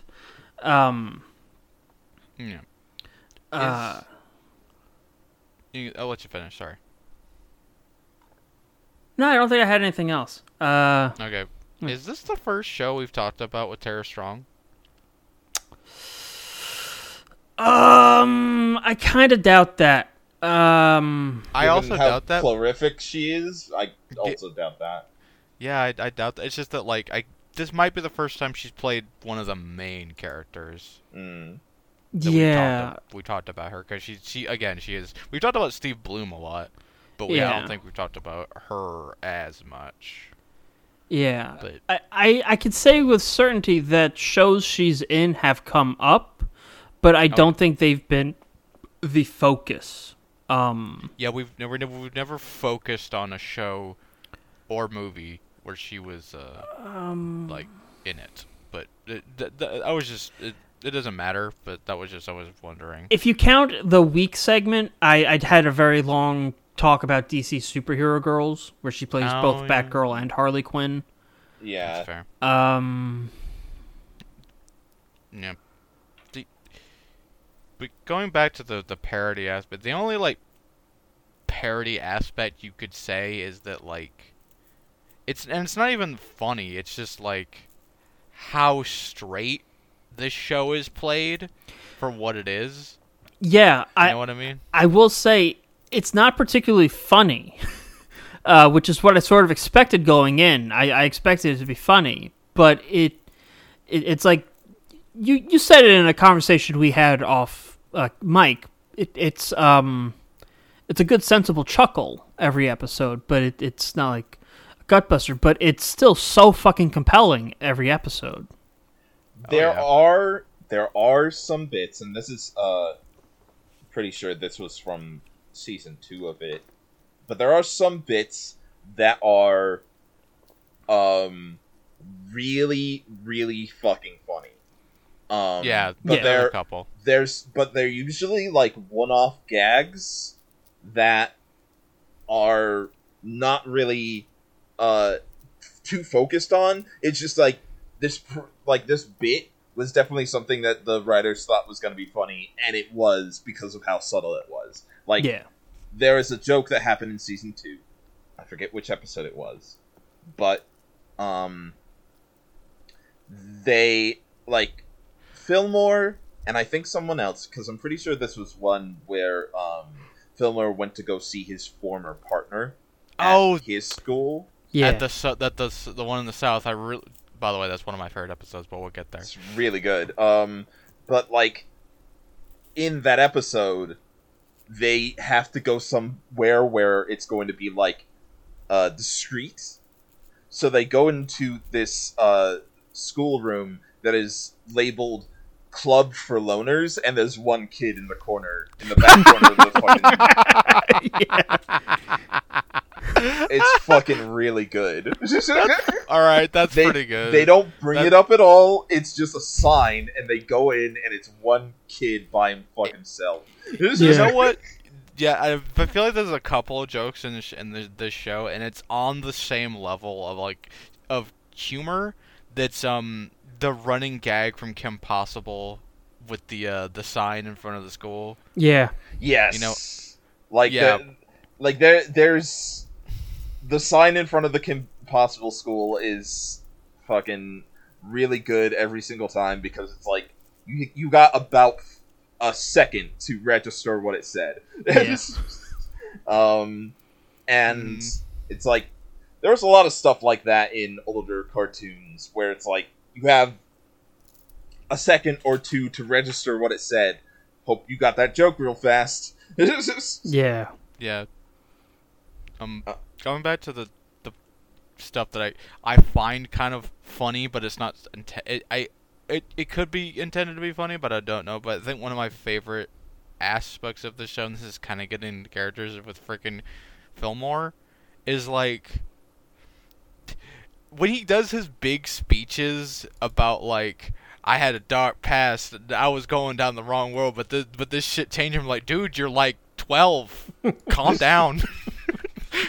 It's like, it is, I think, supposed to be funny that it takes itself so seriously.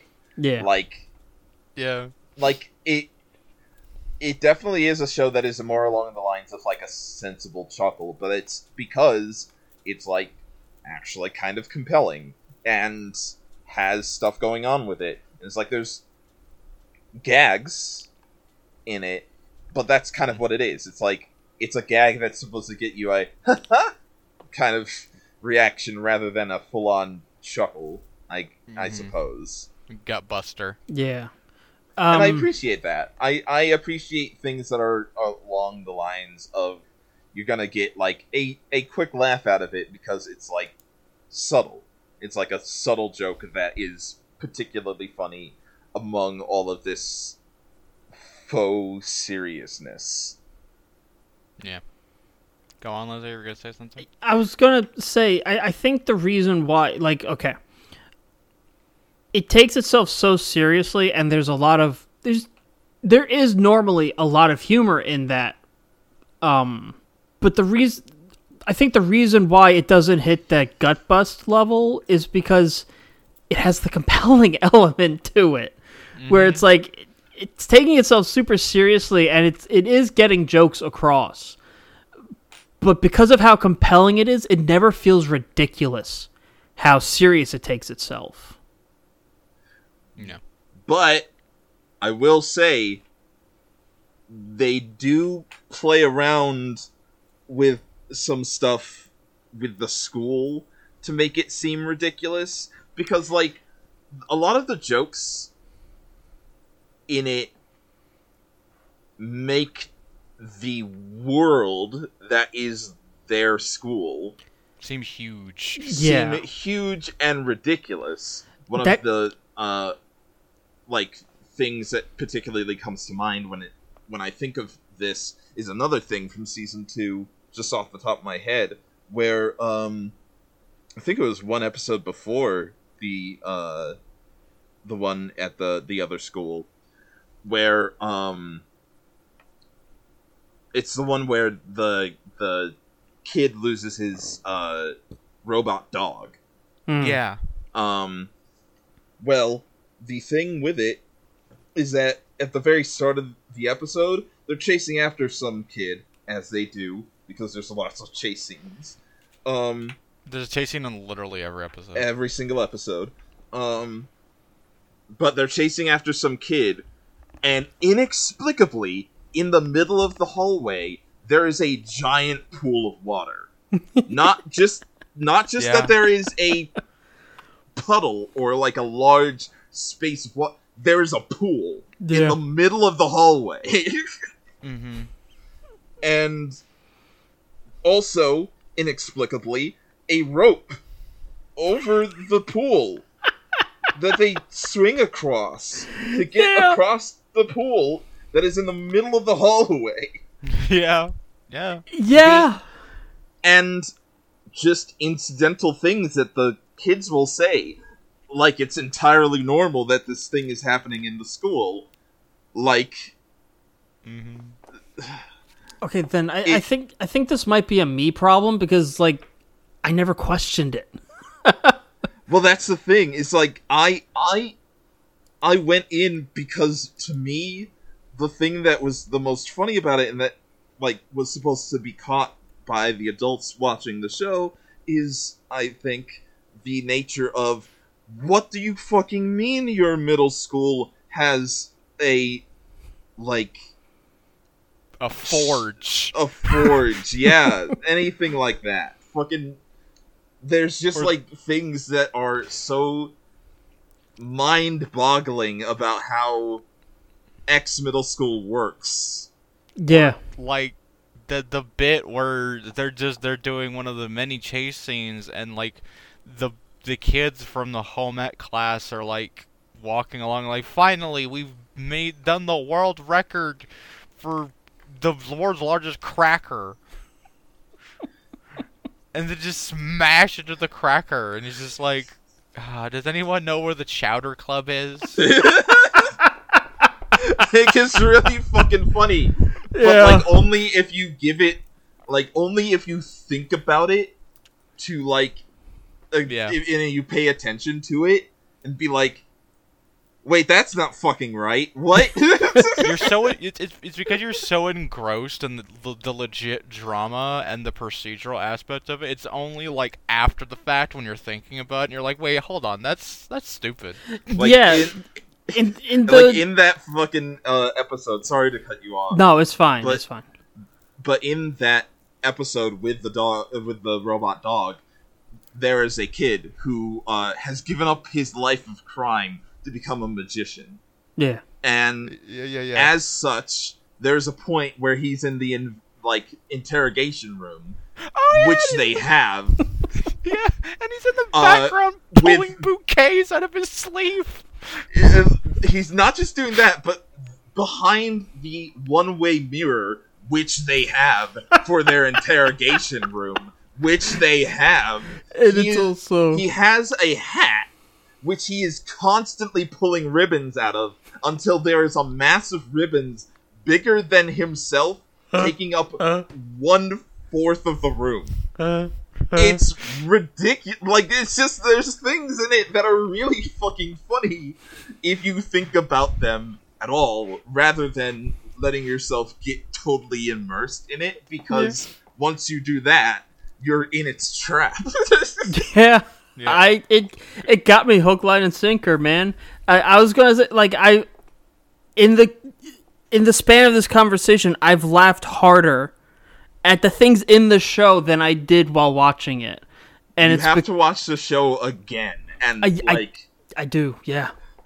you have to watch it again and have your thinking cap on, because then you'll actually laugh way more at the show, because it's got a lot of really dumb shit in it all the time. Yeah. That is like if you only take it at surface level, then yeah, it's all kind of like a lot, but you know, it makes sense. I felt sort of. But like, if you think about it in terms of, this is a fucking middle school. Yeah, then I absolutely 100% fell into the rhythm I had at like 18 years old, where I had nothing to do. I was sitting at home because I was looking after my dad. And so I would just watch Law and Order SVU reruns on USA for 5 fucking hours. And I just absolutely fell into that rhythm with this show. Mm-hmm. And I think that's its intent, is it draws you in, and it, because of its genuine, what was the word we were using? It's genuine, I just had it. We were just talking about it. The way it pulls you in, yeah. Whatever. Point is, it has, makes you forget. Yeah, it has an energy about it to pull you into its rhythm. The only time I questioned it, I don't remember what I do remember what episode it was. It was the one where he's trying to protect the test answers.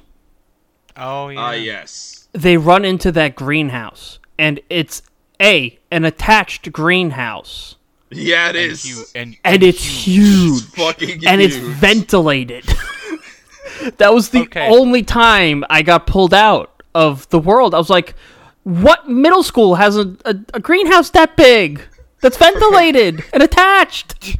No, you want to talk about some whack-ass shit? Like, for a while, they're dealing with shit that, like, yeah, no, that's feasible for the safety patrol to deal with. Like, it's involved in school. It's like, you know, right?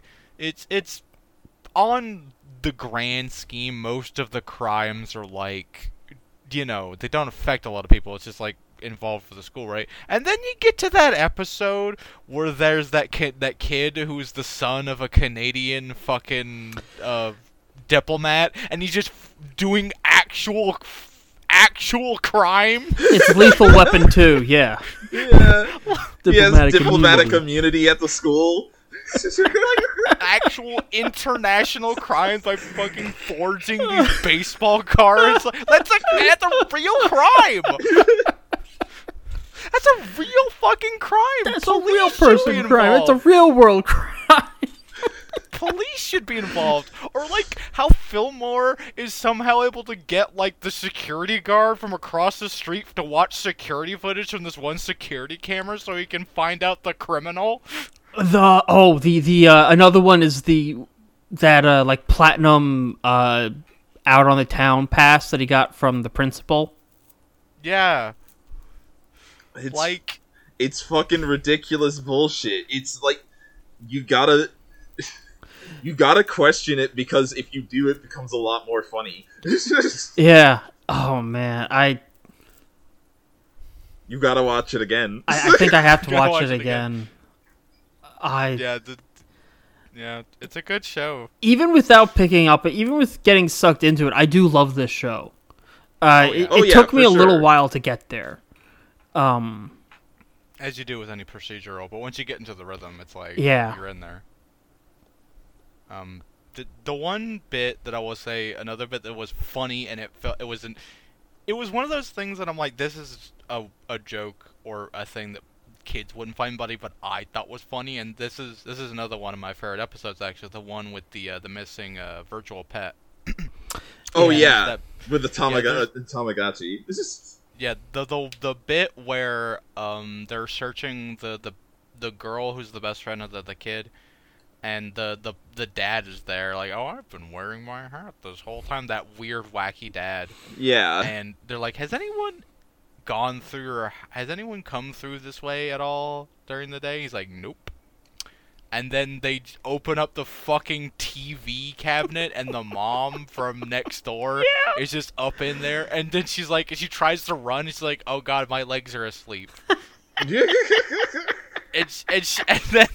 then she's like, I tried to escape, but then somebody decided to sit down and read all of War and Peace in one sitting. I'm up to page 217.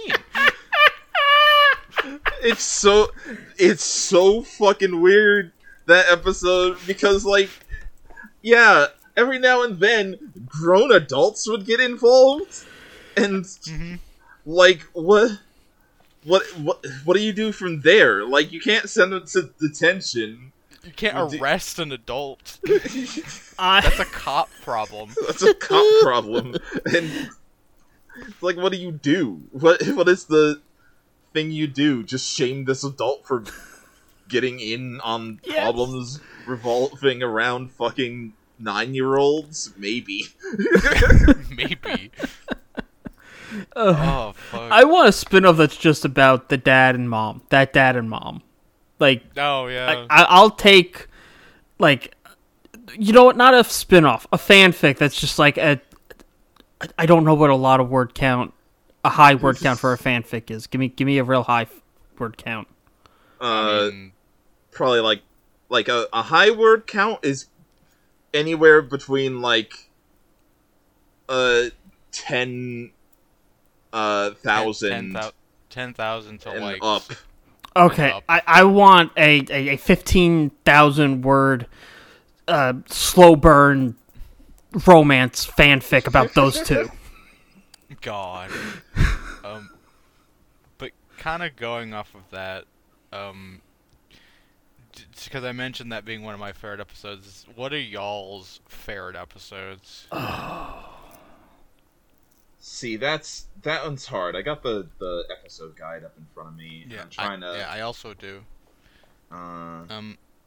I mentioned it earlier, but I really, really love the episode where Fillmore goes to meet his old partner at his new school. Yeah. That one's really fantastic. Especially like the very weird thing of like the big kid liking to make sugar skulls for no reason in their bayou fucking shack on the outside of school. Yeah, basically. But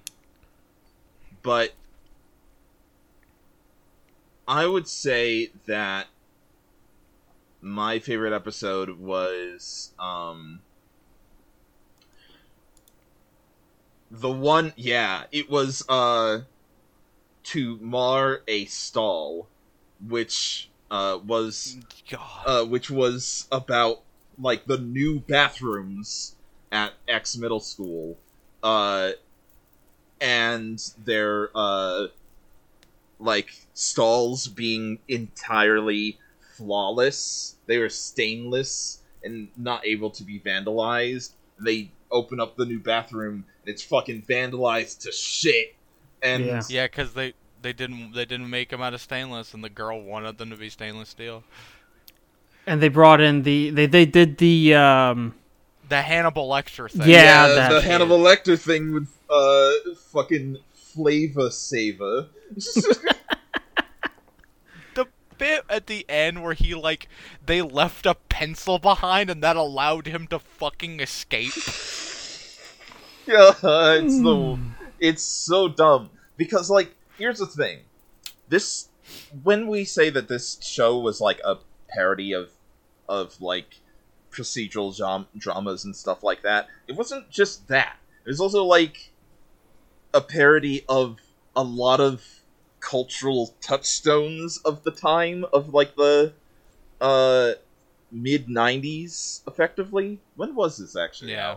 Now? This came out 2002. 2002, which I might as well consider mid-90s. Yeah. I feel like the mid-90s went on until about 2005, and then it became the 2000s for real. Yeah. Oh yeah, for sure. Oh god. I really like the episode where they go meet the profiler who is Vallejo's old partner. That was a good one too. Yeah. Mainly because it focused on Vallejo and I like Vallejo, and two, the bit at the end of the twist, it was the sister the whole time. Yeah. Was pretty good. Wouldn't have seen. I didn't. There are genuinely a couple of episodes where I was genuinely like, I did not see that coming.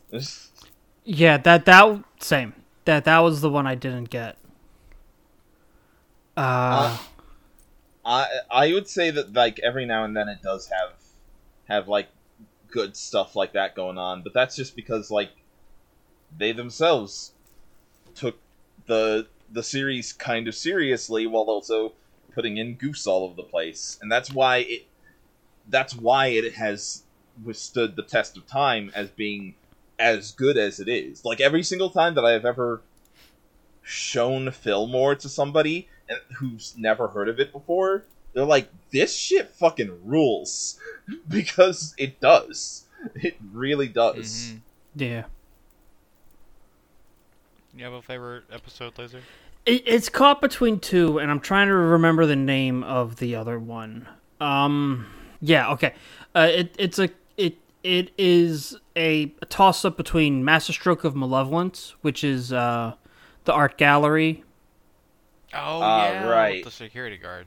Yeah, that was another one that I was like, I don't know who the fuck did this. Yeah.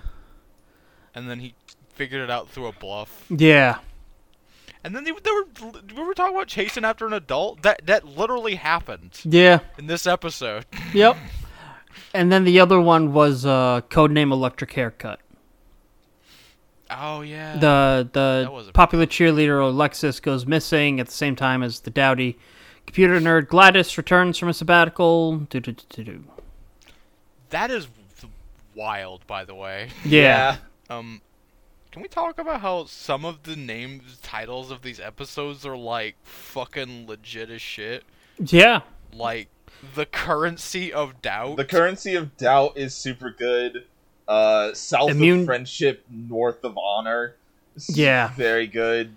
The Immune 19th hole. Go on. Immune to All But Justice. Immune The to All But 19th Justice. hole. Fucking great. Yeah. The 19th hole is a shallow grave. Yeah. The Links in unseen. a chain of honor. Yeah. But, The like, unseen that's- reflection. That's not where it ends, really. There's also the names of each part of Yeah. the episode. Oh yeah, part 1, part 2. Like the fact that that's.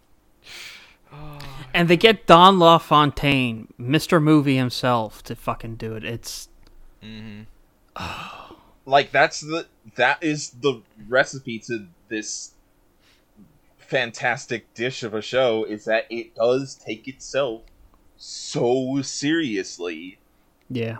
that, like, if you just watched it as it took itself seriously, then you would have a fine and really fun time.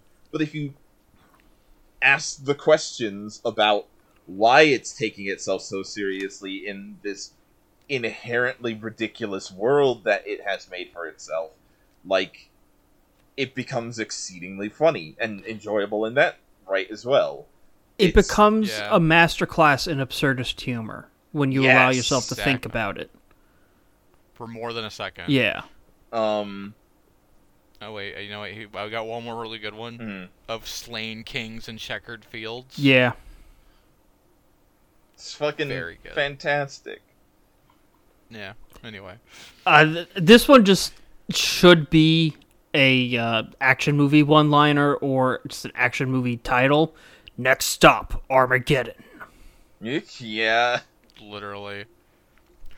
And going off of that thing I said earlier about Fillmore and like the dark seriousness and like it kind of his whole speech thing really comes to a head in that political diplomat episode when he's talking to the girl at the end and she betrayed him and he was like, by the way, baby, that chicken was dry. Real dry. It's fucking fucks off. It's always along the same lines of like this thing that is so low stakes in reality being treated like it is the be all end all, which is a similar thing between the two shows that we're talking about today, actually. Yeah. Basically, yeah. It's like the difference between the two shows that we're talking about today is one show where in universe, like, it's taken very seriously, but the writers also take it very seriously, where, like, in Craig, it's like the in-universe characters take everything that is happening deadly seriously, but from the outside, we know that it's not deadly serious at all. Yeah. Correct. All the kids take it deadly seriously, and everybody else looking in is like, what are those wacky kids doing? Yeah. Yeah. Speaking of that, should we got anything else to say about Fillmore? No, it's good. Watch it. Like, go watch it. It's This seems like a perfect segue into. Okay. Yeah. like Well, then we're going to take a quick break, and when we return, it's time to head on down to the creek to hang out with Craig for Craig of the Creek. That hell yeah. yeah, Oh yeah. hell yeah. We'll see you then.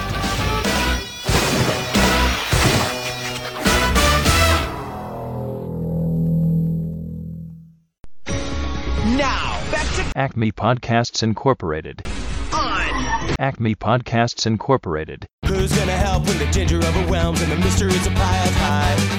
Who's gonna be around, never gonna let you down when you run a wild ride? And welcome back, everybody, again to Acme Podcasts Incorporated. Let's get our toes wet in the creek with Craig and the Craig of the Creek. Gotta get my talking better. The series is directed by Stu Livingston and Tiffany Ford.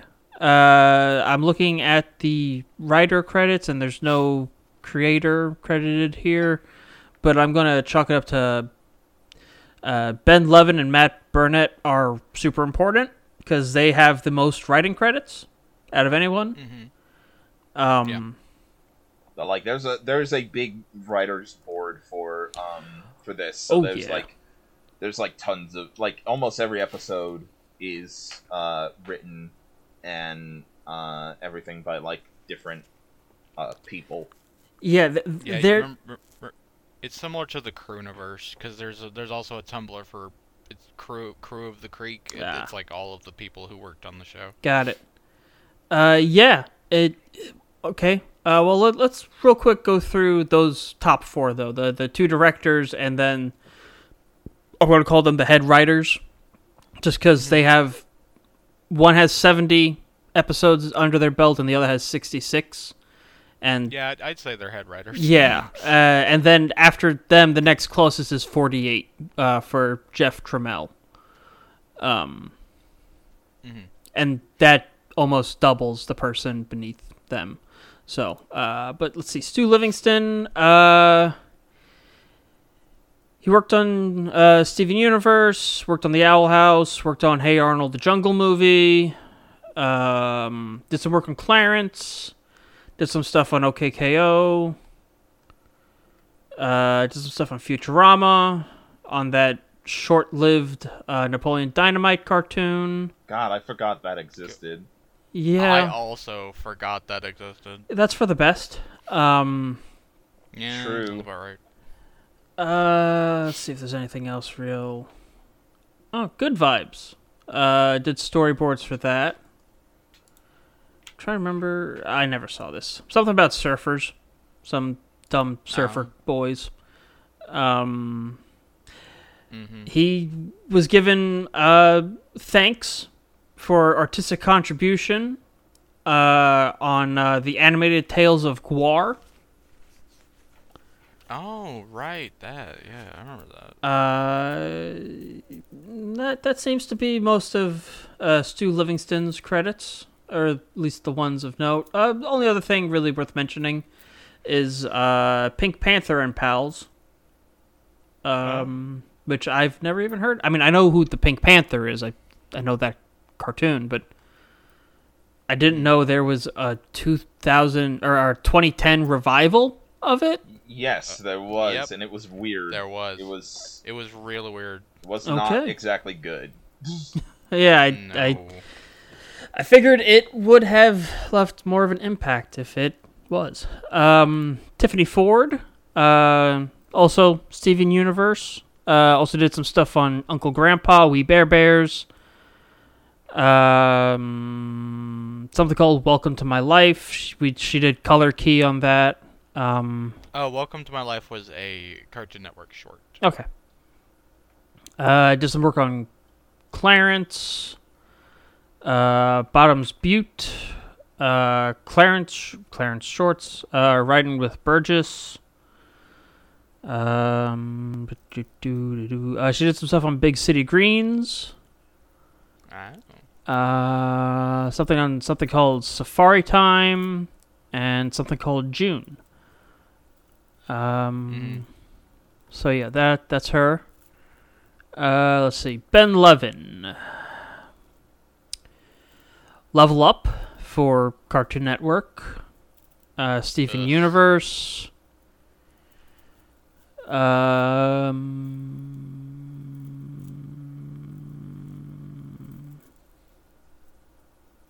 Lots of Steven Universe. Yeah.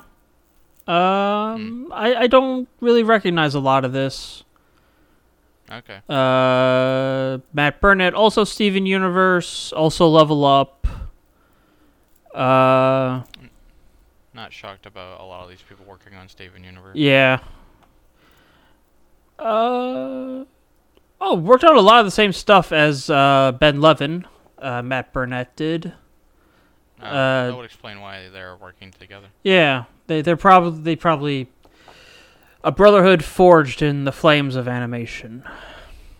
Mm-hmm. But yeah, I would say that like Matt Burnett's main thing was being like one of the head people that worked on a lot of Steven Universe, or at least the first like 3 seasons, I think. Mm-hmm. Yeah, story, he has 63 writing credits, and as a story editor for 41. Yeah, he was a big part of Steven Universe. And then he has story by credits for 35. Yeah, so he was big involved. Something called Ronin Dojo Community College DX. Never heard of this. What the fuck is that? Yeah, I have no idea. Ben Levin also had credit on that. It was an animated TV series between 2008 and 2010, and there's one season, and I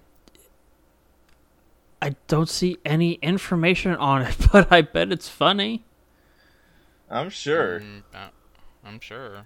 Yeah. But yeah, though, like, I'm not too surprised. But like, I'll be honest, when it comes to like the people that are writing for this show, it's like, they make some. Yes. I'm sorry. I'm so sorry. The main characters in Ronin Dojo Community College DX are just the Creek Elders. Wait, are they? What? What? Hold on. What? No. Yeah, No. here, hold on. I will send you some official artwork. It's just the Creek Elders in community college. That sounds great. Yeah, I actually do know this. It is. Here's the three of them totally dressed up as Lupin characters. Oh my I god. totally know this. This was an internet show that I watched for a long time. Yeah, it totally is. Fuck, I forgot about this. I watched this. There's like a couple of episodes of it. And yeah, this was like way back in the day. Holy yeah, shit, 2008 to 2010. Yeah, I remember that. That's hilarious. Fuck. That's hilarious. Yeah, that rules, actually. I never knew that. That explains everything. Because there is clearly a lot of love there for the Creek Elders. Yeah. They are very big central characters, and they are great.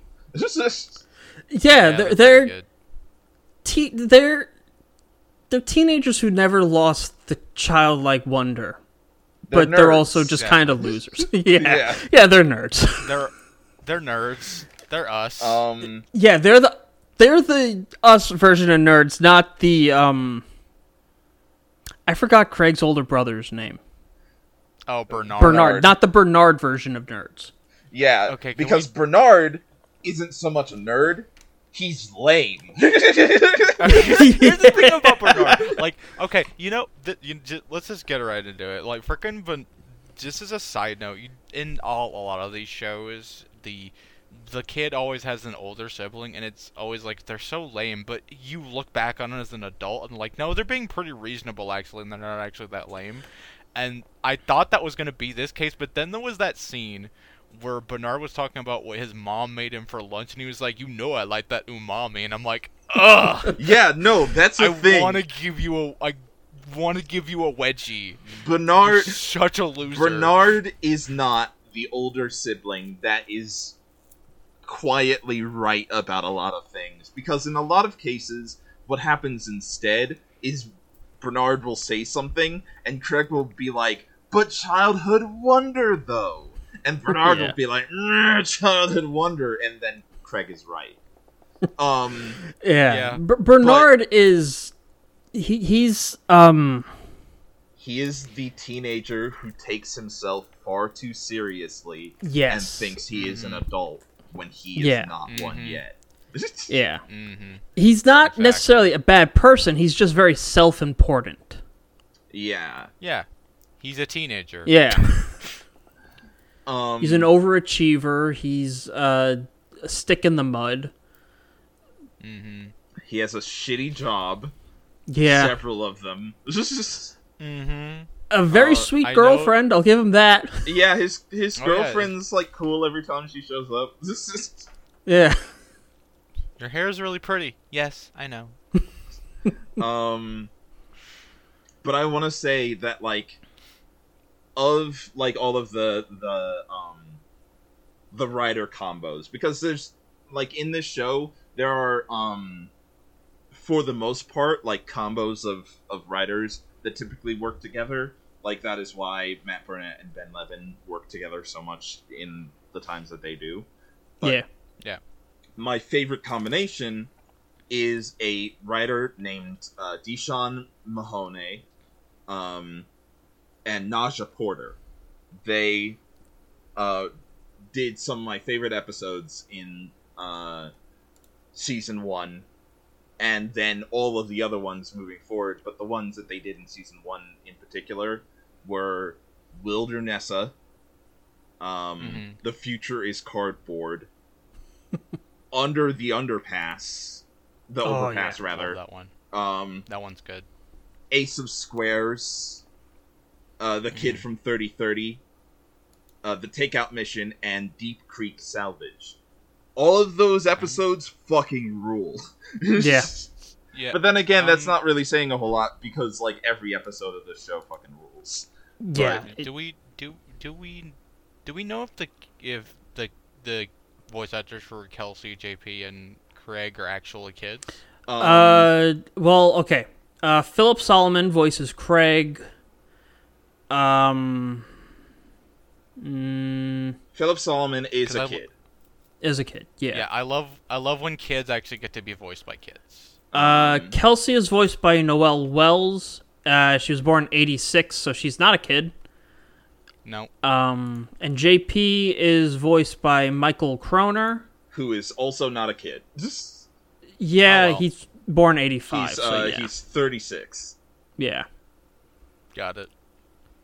I just want to say that these kids, I've talked about what kind of kid I was like. These kids are the kinds of kids I was. That's the thing that I love the most about this show, is that it entirely perfectly encapsulates what being a kid is like. Like, unlike anything else ever has. Like, Ed and Nettie was close, but it was so unrealistic about the whole deal that it was like, it didn't exactly match, really. This is like 1-to-1 how it's like when you're a kid. Yeah. And each kid in the show, there's going to be a kid that somebody is going to be able to relate to. Yeah. Sometimes multiple. When I was a kid, I was some combination of Kelsey and JP. Same. I would say that there's a lot of like healthy, like as far as like my stuff goes, I was probably somewhere between Craig and probably Cannonball. God, Cannonball. Cannonball's the fucking so best ever. Yeah. I finally lost. The curse is broken. He gets a lot better when we get outside of the scope. We only did the first 40 episodes. By 40 episodes, I mean like each 10, 11-minute segment as a freestanding episode. Yeah. All of season 1. Yeah, basically. Cannonball gets a lot of better stuff outside of season 1. Yeah. Okay. Particularly season 3. He gets a lot of stuff. Okay. The writers learn kind of like they latch on to him by that point. By the time they were planning season 3, they latched on to him completely. That's cool. There's like a lot of characters like that, actually, because like in the first season, it's very much about like establishing the creek and the different people that are in it. In like kind of one-off episodes, usually. Sometimes a kid will come back as just like a background character. Like they have an episode about Wildernessa, they have an episode about the sewer kids, just like the timekeeper, the horse girls, etc., etc. Yeah. And then like after season 1, they start like giving each character their own particular episode and have them have like something that they have to figure out with everybody else. And sometimes in like season 3, they'll have characters come in and just be a part of whatever everybody's going through at any given moment. Like, if Craig, JP, and Kelsey are doing something, then somebody else might just stick around with them, and we'll get character development that way. Even Bobby gets an episode. Even fucking Bobby. Wait, the kid who's all about My candy. Seriously? Yeah, he gets an episode. Gets an episode? Oh, he becomes like the mascot of the show almost. Yeah, pretty much. He's like in every. He's like in every fucking episode. Yeah, he's like. Craig almost treats him like a son at some point. That's whack. There's one point where he becomes evil, and and like.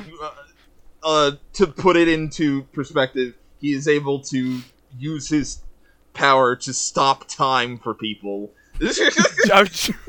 Fucking stupid. Bobby is fun. Bobby is great. I hate him. He's great. He's also voiced by I forgot his name. Ben Levin. Yeah. Not too surprising. Yeah. what I want to say about this show that I know we brought Rod on to talk about how it's good representation for black people, but it's good representation for like everybody, honestly. Yeah, exactly. I was gonna say I can comment on the fact that this is good representation for neurodivergent people. For sure. Like, yeah. JP clearly is neurodivergent in some capacity, and so is Kelsey, probably. And so is fucking Craig. Honestly. Like, I think it's safe to say most of these kids, like, all have their own hyperfixations. Like, it's... Yeah, or some sort of, thing. Right? Yeah. And they're allowed to express who they are. Yeah. And it's like... not even just in that sense, but like there are characters of all shapes, sizes, colors, like religious backgrounds, all that shit, all over the creek. There's also like a gay couple in the gay creek witches. that did the gay witches. Don't forget about JP's sister's girlfriend. Yeah. Also true. It's like there's representation all over this series, and it's not for nothing. It's treated really respectfully every single time. But like, I'm sure that if you talk to the wrong people, they'd be like, it's forced.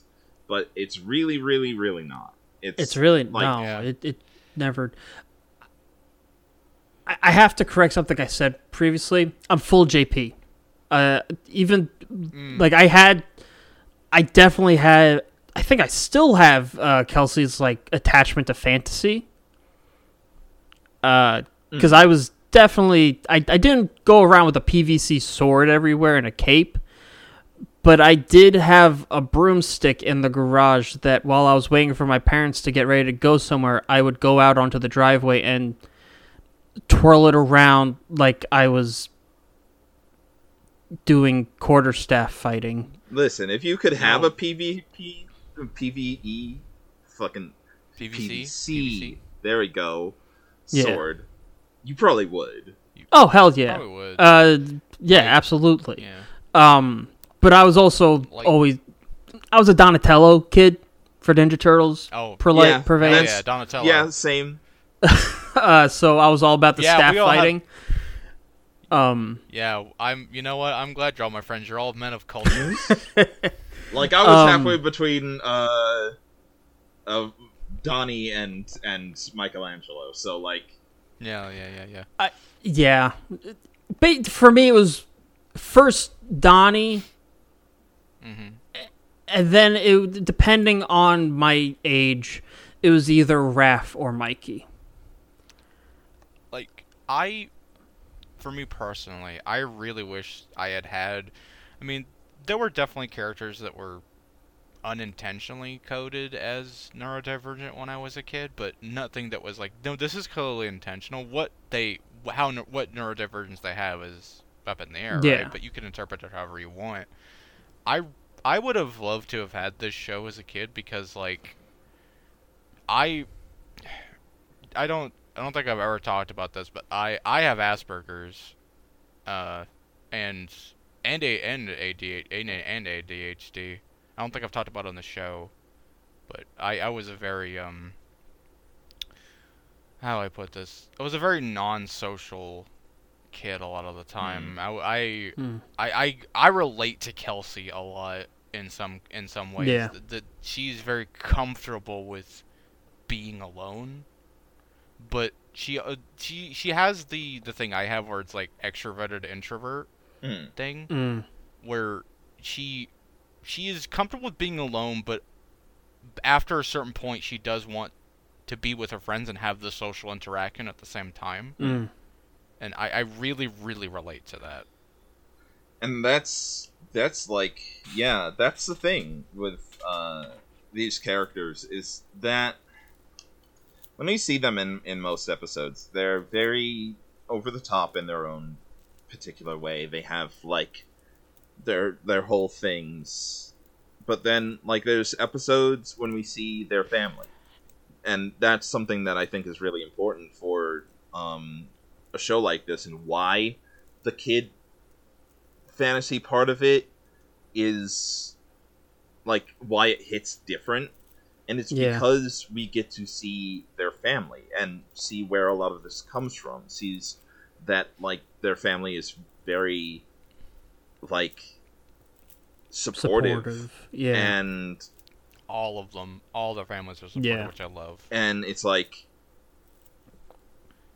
we get to see, like, the kids in their, like, softer moments as well. Because, like, the kids will sometimes say something that is very sad in a very matter-of-fact kind of way, where, like, they'll... Like, Kelsey bringing up that her mom died. Yeah. She'll kind of just say it in a way that kids probably would, because that kind of thing hasn't, like, the gravity of that hasn't truly, like, sunken in the way. Yeah, they don't... In some cases, it's just a... I have some experience on this. Not so much familial death, but adults were always disturbed by how casual I was with telling people I was adopted when I was a kid. Like, I remember, like, I got teased relentlessly about it as a kid, and it never bothered me. I was like, I'm adopted, so what? And parents were like, not parents, but, like, teachers or adults or whatever were trying to be, like, real sensitive. I was just like, no, like, I'm adopted, man. It's just the way it is, my dudes. I don't remember my biological family. I was a newborn. My parents are my parents. The point is, sometimes it's just like a matter of fact in their life. It's not so much haven't processed the information. It's just, that's also true. This is the way it is. But like, that's definitely true.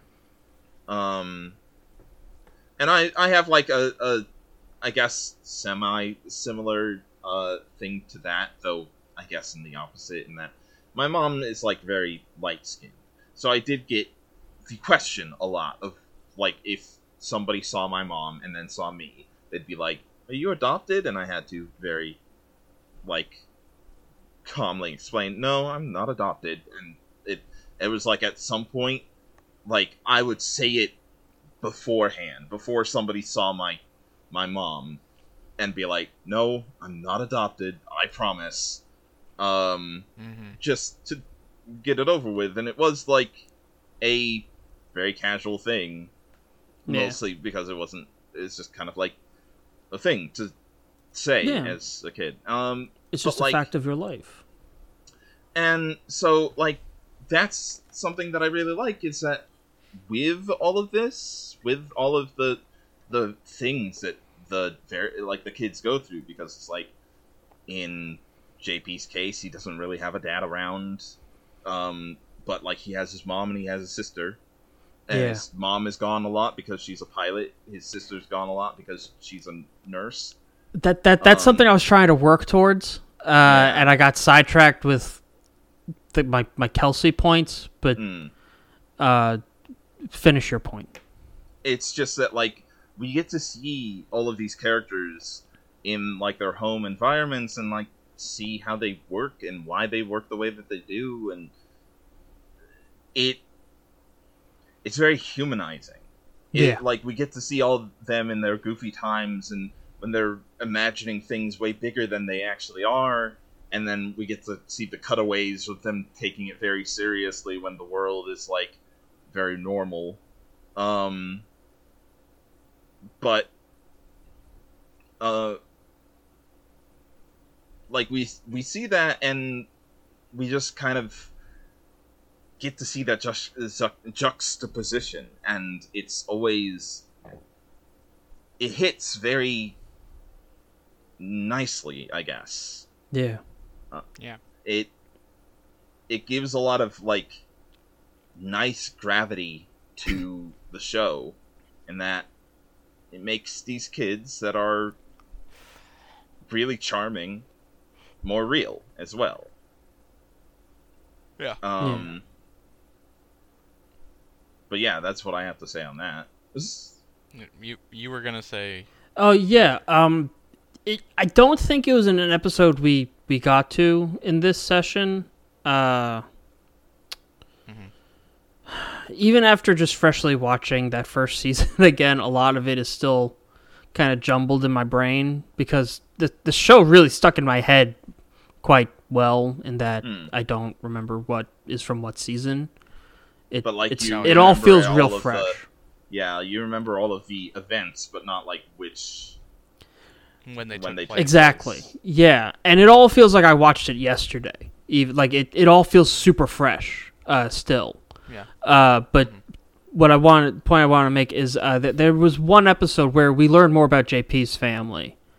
Where they're having like a sleepover at JP's house, and he really, really wants to share the show he loves with his friends, and there's something going on at the creek, and they're like, "No, come on, creek." I was like, "Okay, but we got to be home by this time. I got to see the show." And they're not really getting it, or they start to watch it and they're not getting it, and it's because it's something that he really latched onto alongside his mom. And his mom's gone a lot of the time because she's a pilot, like an airline pilot. And I had that, not the exact same circumstance, but the one thing I could really relate to my parents on was a shared love of Saturday Night Live. And it's like the same thing. Just one for one. It's like, I get JP from that one thing, just latching onto something because it's something you could share with your parents. And I totally get that too, because like I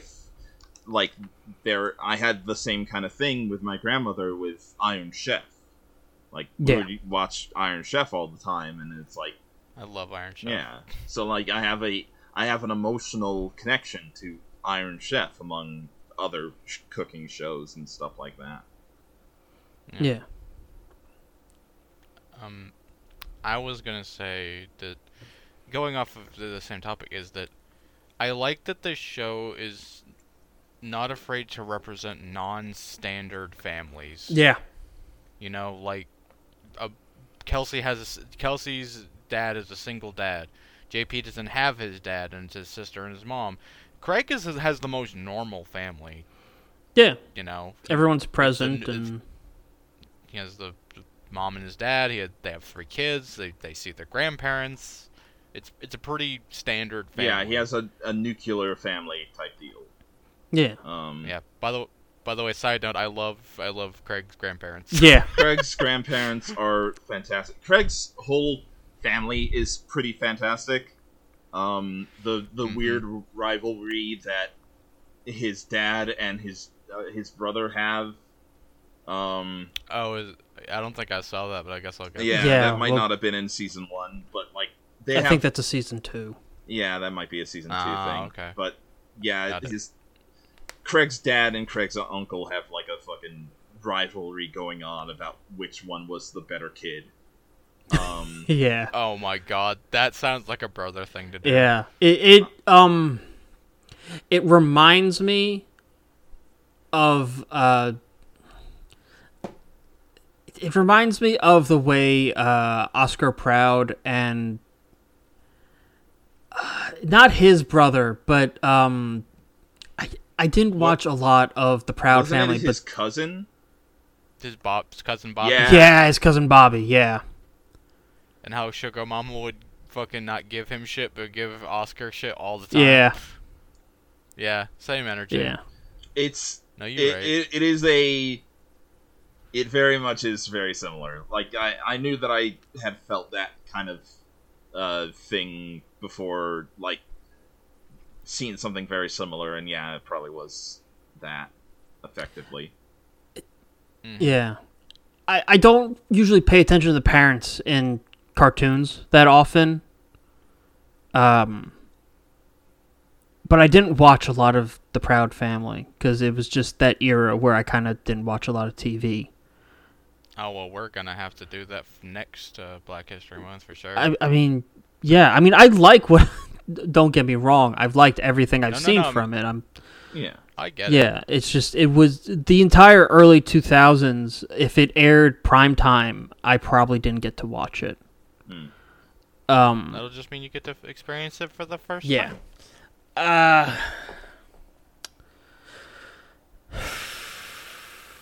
But yeah, there was that same sort of like hyper-competitive adult siblings who, as soon as they're together, they might as well be 12-year-olds again. Yeah. Basically. Yeah. But the thing about this show is that like it takes a lot of things that were popular among like shows from when we were younger, like shows that were about kids being kids, and I think perfects it because it has a lot of stuff that are similar to Recess. I was going to say, or Kids Next Door. Like, the first time I watched this, I immediately just went, like, that first episode came on, when it premiered, and I was like, this is modern Recess. Got it. I already love it. It's modern Recess, but better. For sure. Yeah. Because, like, it's one of those things where, like, you know how we were just talking about the whole thing of, like, there being absurd things in Fillmore, which is, I guess, another good example of that same kind of thing of kids being kids. But there are absurd things in Fillmore that when, like, they'll just happen, and if you don't pay attention to it very much, then, like, it'll fly right by you. But, like, in this, the absurd things are unable to be, like, missed. In that, let's put into example, the future is cardboard. Where let's make a giant robot out of cardboard. They made this guy made a Metal Gear out of cardboard and could actually move it around. Yeah. The difference is that the kid world in the kid society in Fillmore mirrors adult society, but scaled down to a school. This is its own society almost. This is its own world. And in that way, it's more like Recess, where it's very much its own sort of world. It's not mirroring anything really. It's its own beast, and it stands out much more because of that, and it's wonderful. I think, going to the parents thing real quick, my favorite parent-child relationship is honestly with Kelsey and her dad. Oh yeah, it is. It is fantastic. Yeah, you can. The fact that this, you can tell that he's just Kelsey but older. Not just she inherited her love of fantasy from her dad because he's super on board with like supporting this and also just like leaning into the whole a knight has to have their sword sort of thing. You know what I mean? Yeah, it's either that or the energy I got was that he is a very much an adult, and he's like this pretty stereotypical stern father. But he, because of his wife being gone and him being with Kelsey, he really wanted to like be supportive of who she is. Yeah. So he goes along with it. Like a perfect example of like is when he calls Craig, and when she's sick, and he's like and he starts reading the fucking note like a plague has befallen me, and then he just like hun, you're not dying, you have a cold. Like that's the energy I got, is like he's a normal dad. Okay. But he just really wants to support what his daughter does. It's just like, you know. I took more of a like, yeah, he's a normal, responsible adult, but he's also like, he leans into his daughter's passions. Like I mean, you could take it in like he knows how to motivate his daughter in a way that works for what he needs from her in that moment. But it could also just be like no, this is the same sort of games I played when I was her age. I get it. I'm going. It could be a combination. It could be a combination of all those things, really. Yeah. And also the love for fantasy comes from, well, the fact that she reads a lot, and she mentioned this in one of those episodes. Is all those fantasy, most of those fantasy books she has were from her mom. That's true. Which I guess that just kind of goes into she wanted to be closer to her mom. Yeah. Which, you know, that's another one of those things that this series does really well, which is like something that is sweet but also kind of sad. And that's like prime example number one of like, yeah, that's just it's very heartfelt, this show. It doesn't really do anything that is like it handles things with a level of genuineness that was missing from a lot of the shows from when we were a kid. Because, like, in a lot of those, you could say that, like, things were taken with a level of genuineness, but we weren't exactly at that point where being emotionally vulnerable was something that was afforded to a lot of shows. And thanks to, say, Steven Universe and Adventure Time and stuff like that, having their characters be emotionally vulnerable and showing kids that, like, emotions are valid and that you're able to, like, actually express them properly and have them be normal. Seeing that is really meaningful.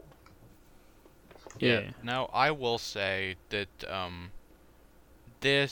there are exceptions to that, because I can think of a couple shows that actually did do that, but they were really ahead of the time. Like, Hey Arnold did that a lot. Yeah, Hey Arnold did do that a lot. And granted, like, I wasn't super into Hey Arnold when I was a kid, but maybe that's because it was maybe a bit too down to earth at times. Like, it felt very normal, and I think that's because it was doing such a good job of being kids that there wasn't really any large fantasy aspect to it. It was like Sorry, go on. It was like they were... I don't know how old the kids in Hey Arnold were actually. Fourth graders. They're fourth graders. That doesn't help. Because it's been... I'm so far removed at this 10. point. They're like 9 to 10 years old. They were 9 to 10 years old, but they acted more like they were maybe like 13, 14. Yeah. In Harold's case, he was, but he acted the youngest of them. Yeah. Because he was... Yeah. You know.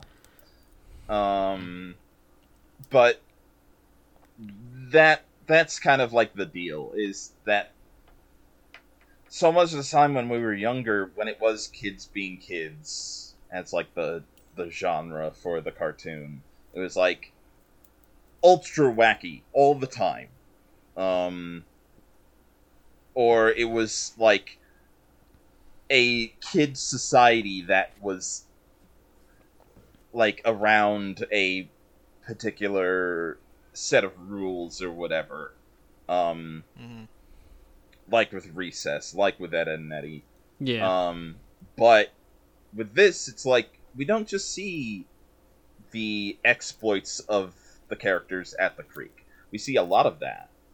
But like a lot of the time we also see stuff of like the characters outside of that, like with Power Punchers. Like, the whole deal with Power Punchers is that it was a big fighting game episode with, like, Craig trying to beat his dad at a fighting game from the 90s. Yeah. And, like, one of the, like, Creek elders coming in with frame data. It's God, that was so good. And teaching Craig how to do, like, his fucking destruction special. It's Do you know your normals? Do you know what your normals are? It's the Magic the Gathering episode. The Magic the Gathering episode. Gathering. Really fucking good. I love it. Pokemon / Magic the Gathering / Yu-Gi-Oh! It's all three. It's all three. There's. I mean it when I say that I don't think that there's any bad episodes of Craig of the Creek, and I actually think that it just gets better as seasons go on. And There are points where the ordering really annoyed me. Which is fair. Particularly later on, when they get more into the stuff on the other side of the underpass. Yeah, the plot.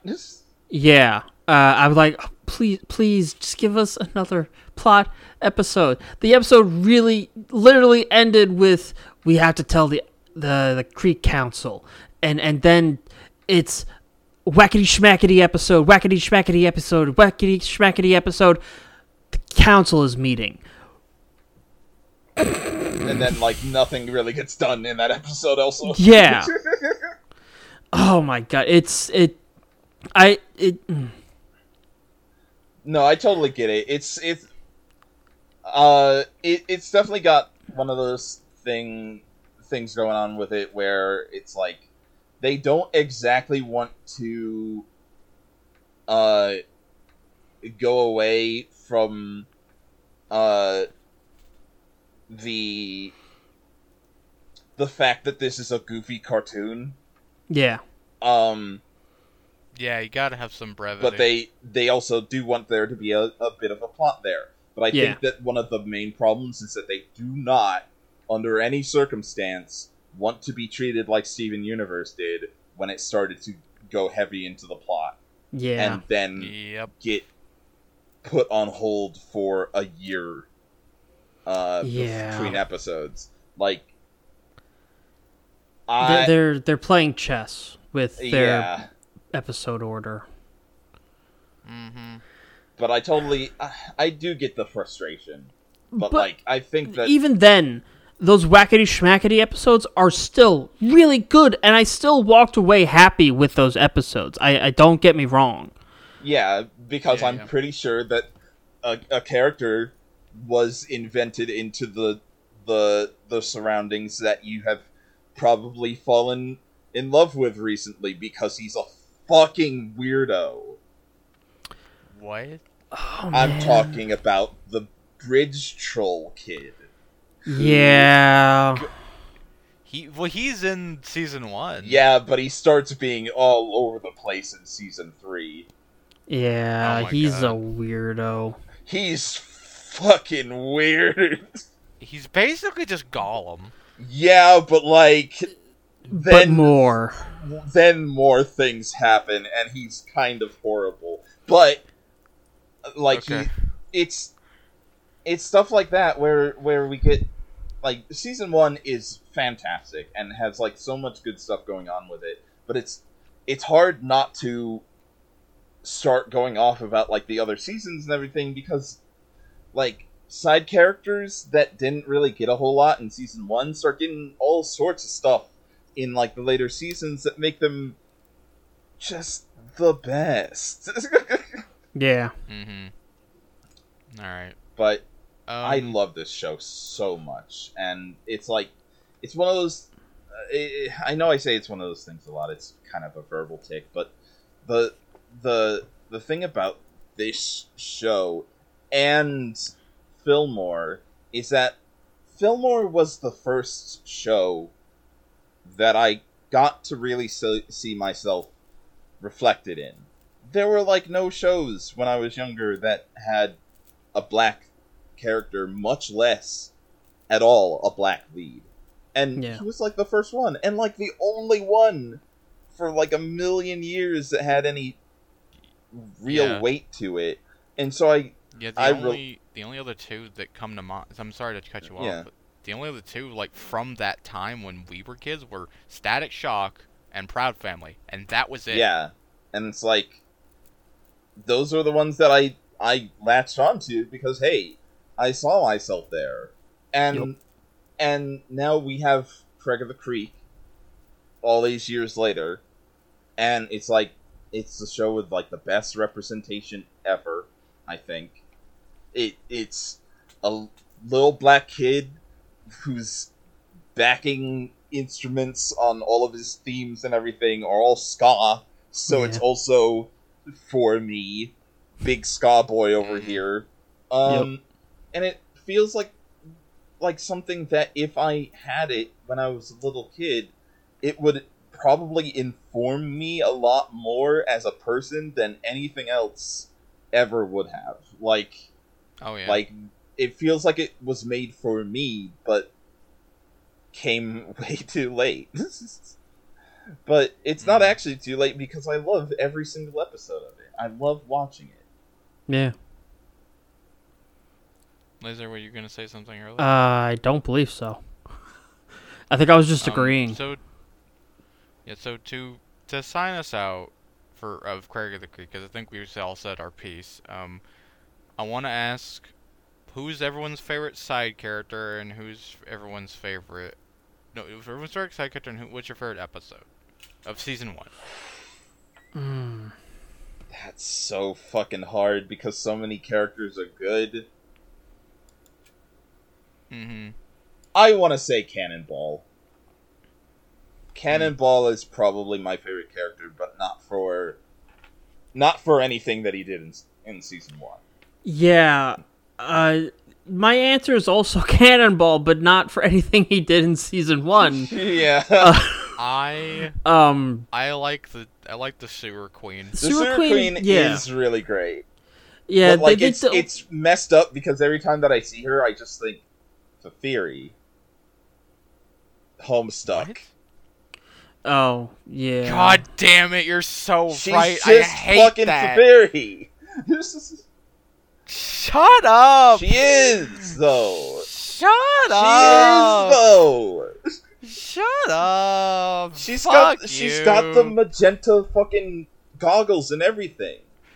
I hate that you're right. I hate that you're right so much. God, does that mean Wildernessa is Nepeta? Yeah. Yes, it does. Yeah. God. Listen, I have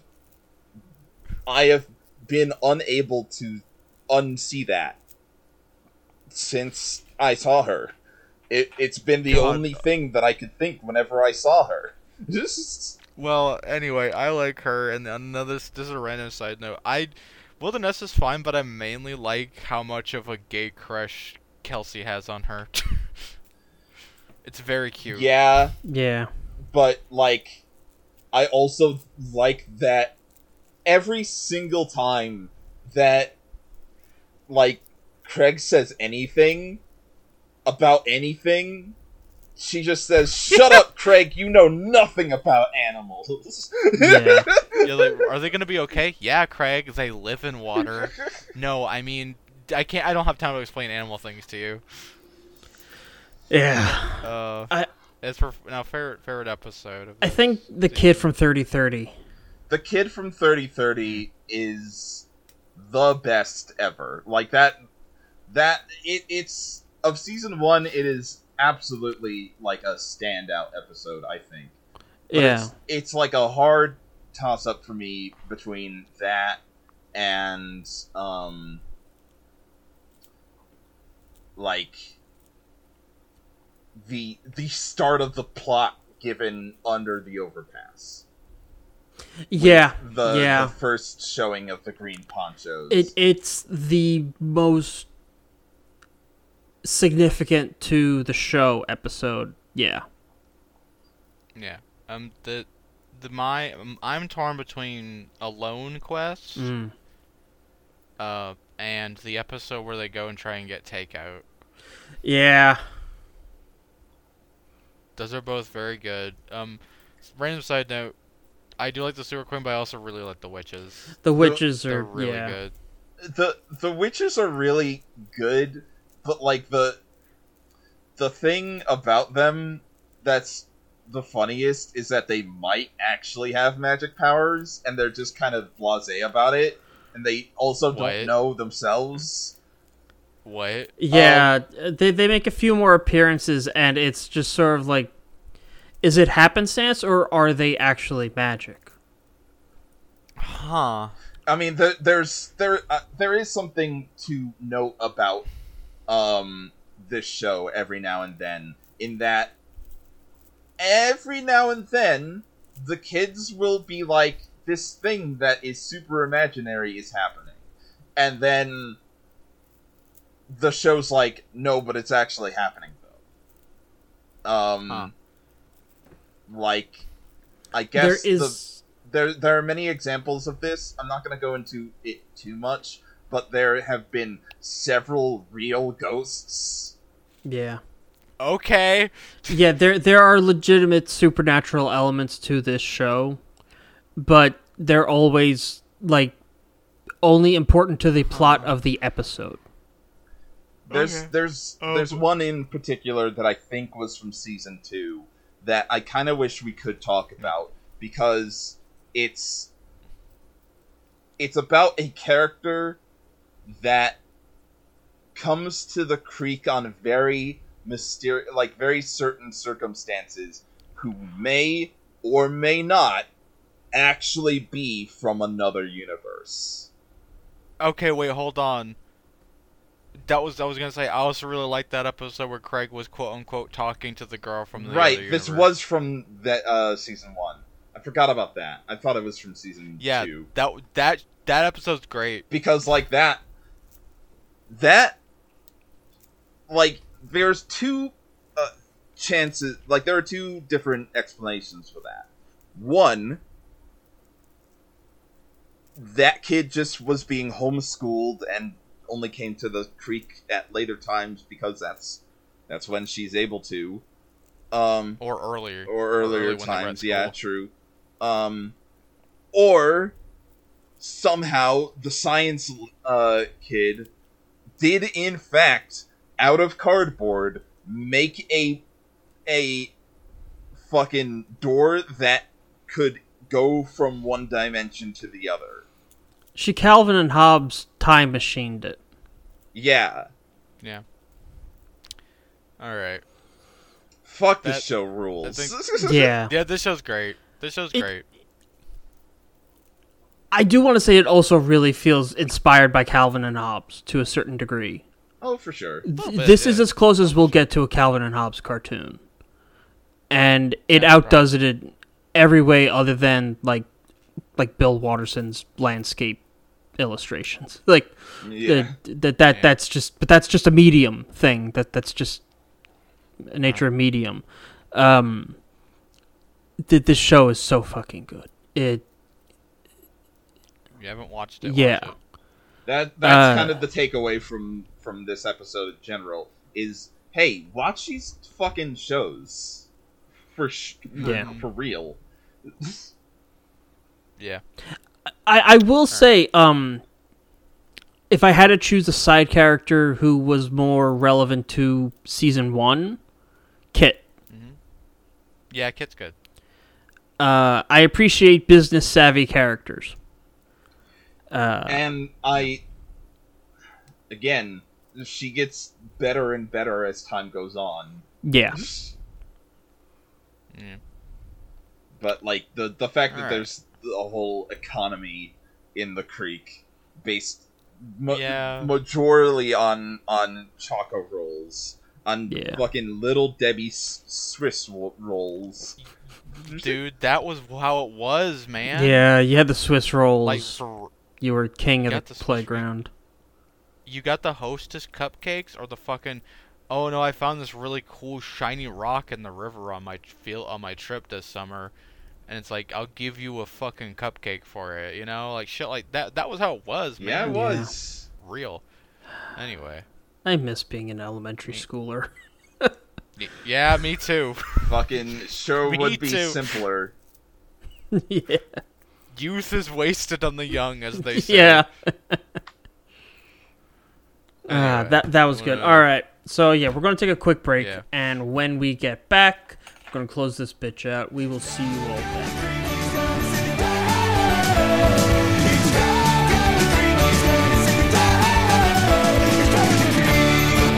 Now back to the show. Do you see how your patience paid off? And welcome back for the last time this episode. I am still Laser J, and I am still joined by my two good buddies, Kaiju Emperor and Radical Apollo. That'd be us. Yeah. Yeah. So yeah, Fillmore, very good. Y'all should watch it. Craig of the Creek, really good. Yep. Definitely watch it. Sacrifice the hours of your life it will take to watch the entire series. It's not finished. And then watch every episode as it comes out. Because it's worth it. It is worth it. It genuinely is. Have It's some childlike wonder in your life. Since Venture Brothers has been canceled, it is my favorite cartoon that is currently airing. I say that without a shred of irony. I would say that it's kind of like my favorite cartoon that has happened. This is like, yeah. I have like a whole list of cartoons that I would consider like my favorite ever. I mean, fuck, I'm wearing a Steven Universe shirt right now, but like, I would say that Craig of the Creek is without a doubt my favorite cartoon, period. High praise. Yeah. But that's it for this episode. Go back and listen to our previous episodes for thoughts on other cartoons. Yeah, and rate us, please. Give us feedback. Yeah. But if you, for whatever cruel reason, don't feel like giving us a rating on iTunes or Stitcher or Spotify or wherever you're listening, but you still want to give us some advice and critique us, well, you can do that by emailing us at acmepodcastinc@gmail.com. Hey, Kai, can I get that email back? That's acmepodcastinc@gmail.com. Rad, one more time. That's acmepodcastinc@gmail.com. That's right.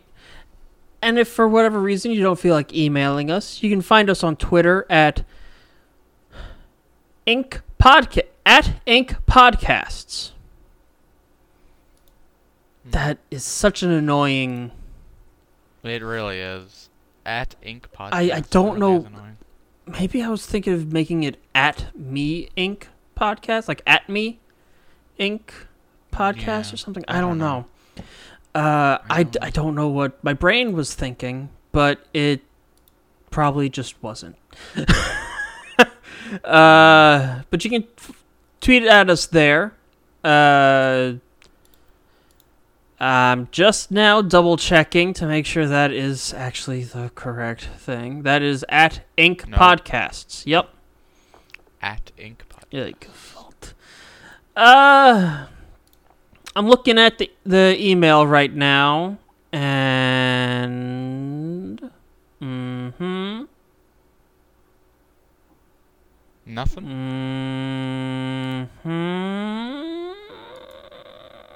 We haven't asked. My podcast station is live on Verbal. I don't know what that means. Okay. I don't know what Verbal is. I guess they want me to put the podcast there or whatever. I don't know. Whatever. We haven't asked. We haven't asked from the Tumblr? All right, well, we should probably first advertise the Tumblr. Did we do that? No. Okay, well, where can they find us on Tumblr, Kai? You can find us on Tumblr at acmepodcast.tumblr.com. That's acmepodcast.tumblr.com. That's right. So we got an Ask You Say. Yes, Anonymous asks, if you could make a cartoon about a historical figure, who would it be? Eleanor of Aquitaine is probably like my favorite historical figure ever. So yeah, Eleanor of Aquitaine. Oh, you just immediately. She's so fucking... She was the most powerful person in Europe in her time period. She had more control over France than the King of France, and she was the Queen of England. After divorcing the King of France. Damn, what a badass. She was reviled in her age because there was a lot of nasty rumors about her, but there was nothing really substantiating them. But she was also, European nobility, so she couldn't have been that good a person. But she's just a super fascinating historical figure. I love her. Look up Eleanor of Aquitaine. I will have to. She is the mother of Richard the Lionhearted. Ooh. So that's sort of your like, oh, that time period, that's who she is. Okay. But yeah, she's super fascinating in her own right. She's super important. And I would love to see like an anime or just like a super like serious like serial based on her. Not like a comedy or something, but yeah. Brad, do you have an answer? Because I have one. If I was going to make a cartoon about any particular like person in history, I'd make it about King Arthur. But you see, you can't exactly make something about King Arthur by himself, and probably not even about King Arthur in particular, because the maybe copyright stuff like that. So we would probably have to make. You're reinventing fate. You're reinventing fate, aren't you? So we probably have. We probably have to like make it about like somebody that is close to that. Maybe change the name a little to Artoria. Maybe like make it a Jesus Christ. Make them a girl, and then make it about like this kid that comes across somebody that is King Arthur-ish. And then have him fight in some kind of war among other people that also found people from history to do their bidding and whatnot. And have it be over nothing. Have it be over absolutely nothing, actually. And then you can have the spin-off where it's just about them cooking. Yeah, that's very integral. It'll be the best thing about the series, and Alright. in reality, thank you, Red. Thank you. My answer is that I want a series about, honestly, about like some, you know what? That'd be something interesting. I want a old style like Hanna-Barbera type show about Freddie Mercury. That sounds like it would rule. And it'd be like all of the other shows that are like, it's Scooby-Doo, but it's something else. But in this case, it's Freddie Mercury. Freddie Mercury and the Queens. Oh God. My answer is Teddy Roosevelt. Oh yeah. I want like a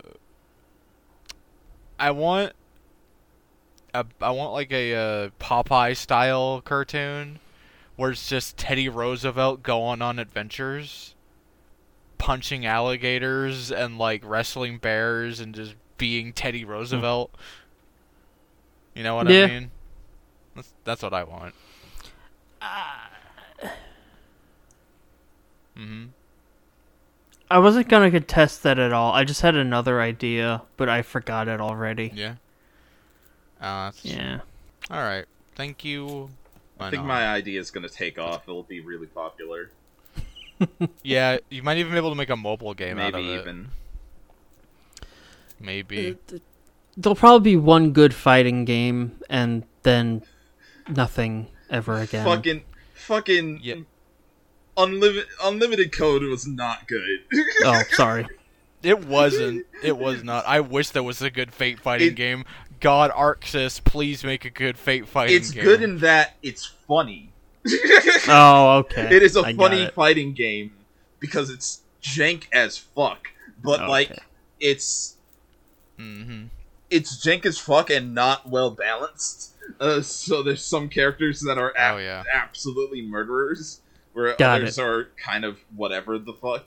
But it's bad, but it's funny. It's very, very funny. Okay. Yeah. So yeah, that's how you can get in contact with the show, and that's an example of what we'll do with you if you get in contact with our show.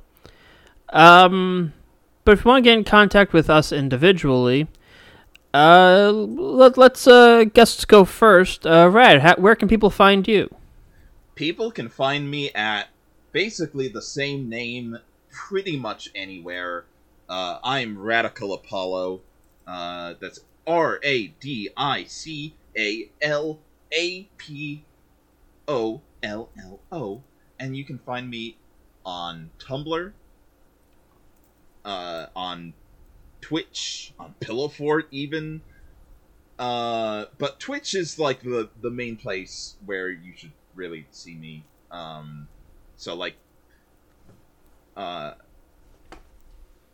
you should find me there at twitch.tv/RadicalApollo. As you may have heard earlier in the episode, I am currently playing through Yakuza Like a Dragon / Yakuza 7.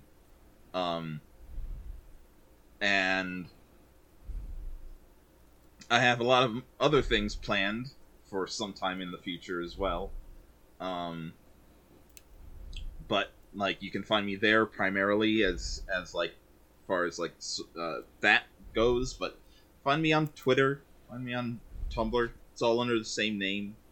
And I'm cool as hell. You are. Indeed. Now, Rad, I do want to ask one question, though. In these times, we are all very busy, and we don't always have the time to always catch the streams when they're happening. So if people wanted to go watch the VODs of your streams, where could they go? They could go to Rad Plays on YouTube. You can put in youtube.com/c/radplayshq.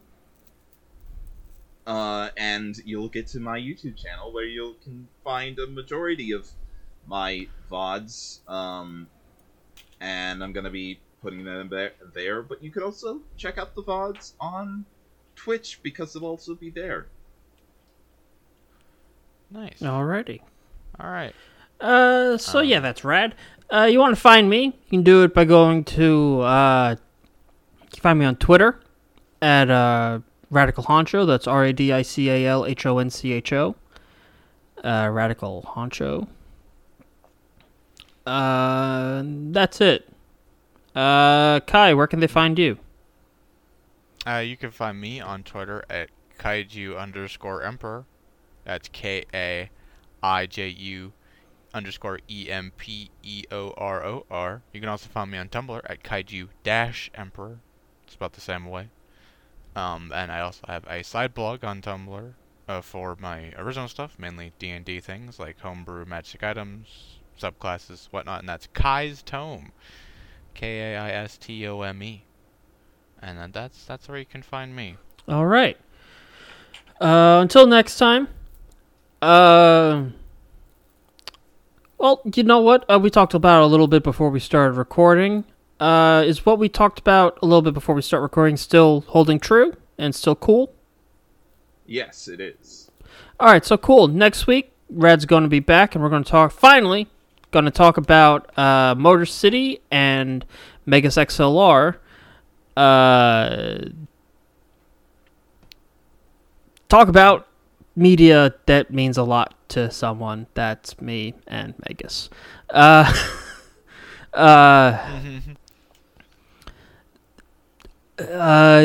until then, don't be a jackass. We'll catch you next time.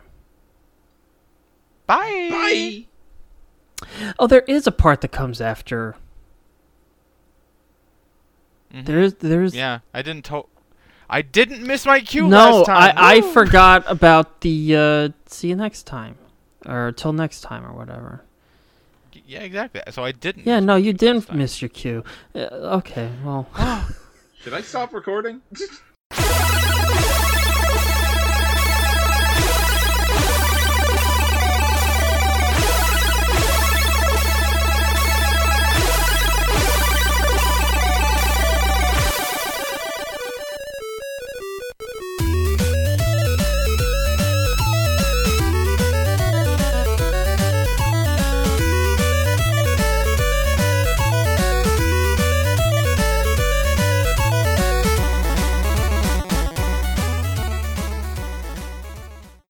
Does that mean the show's over, Dad? I guess. Barbarian.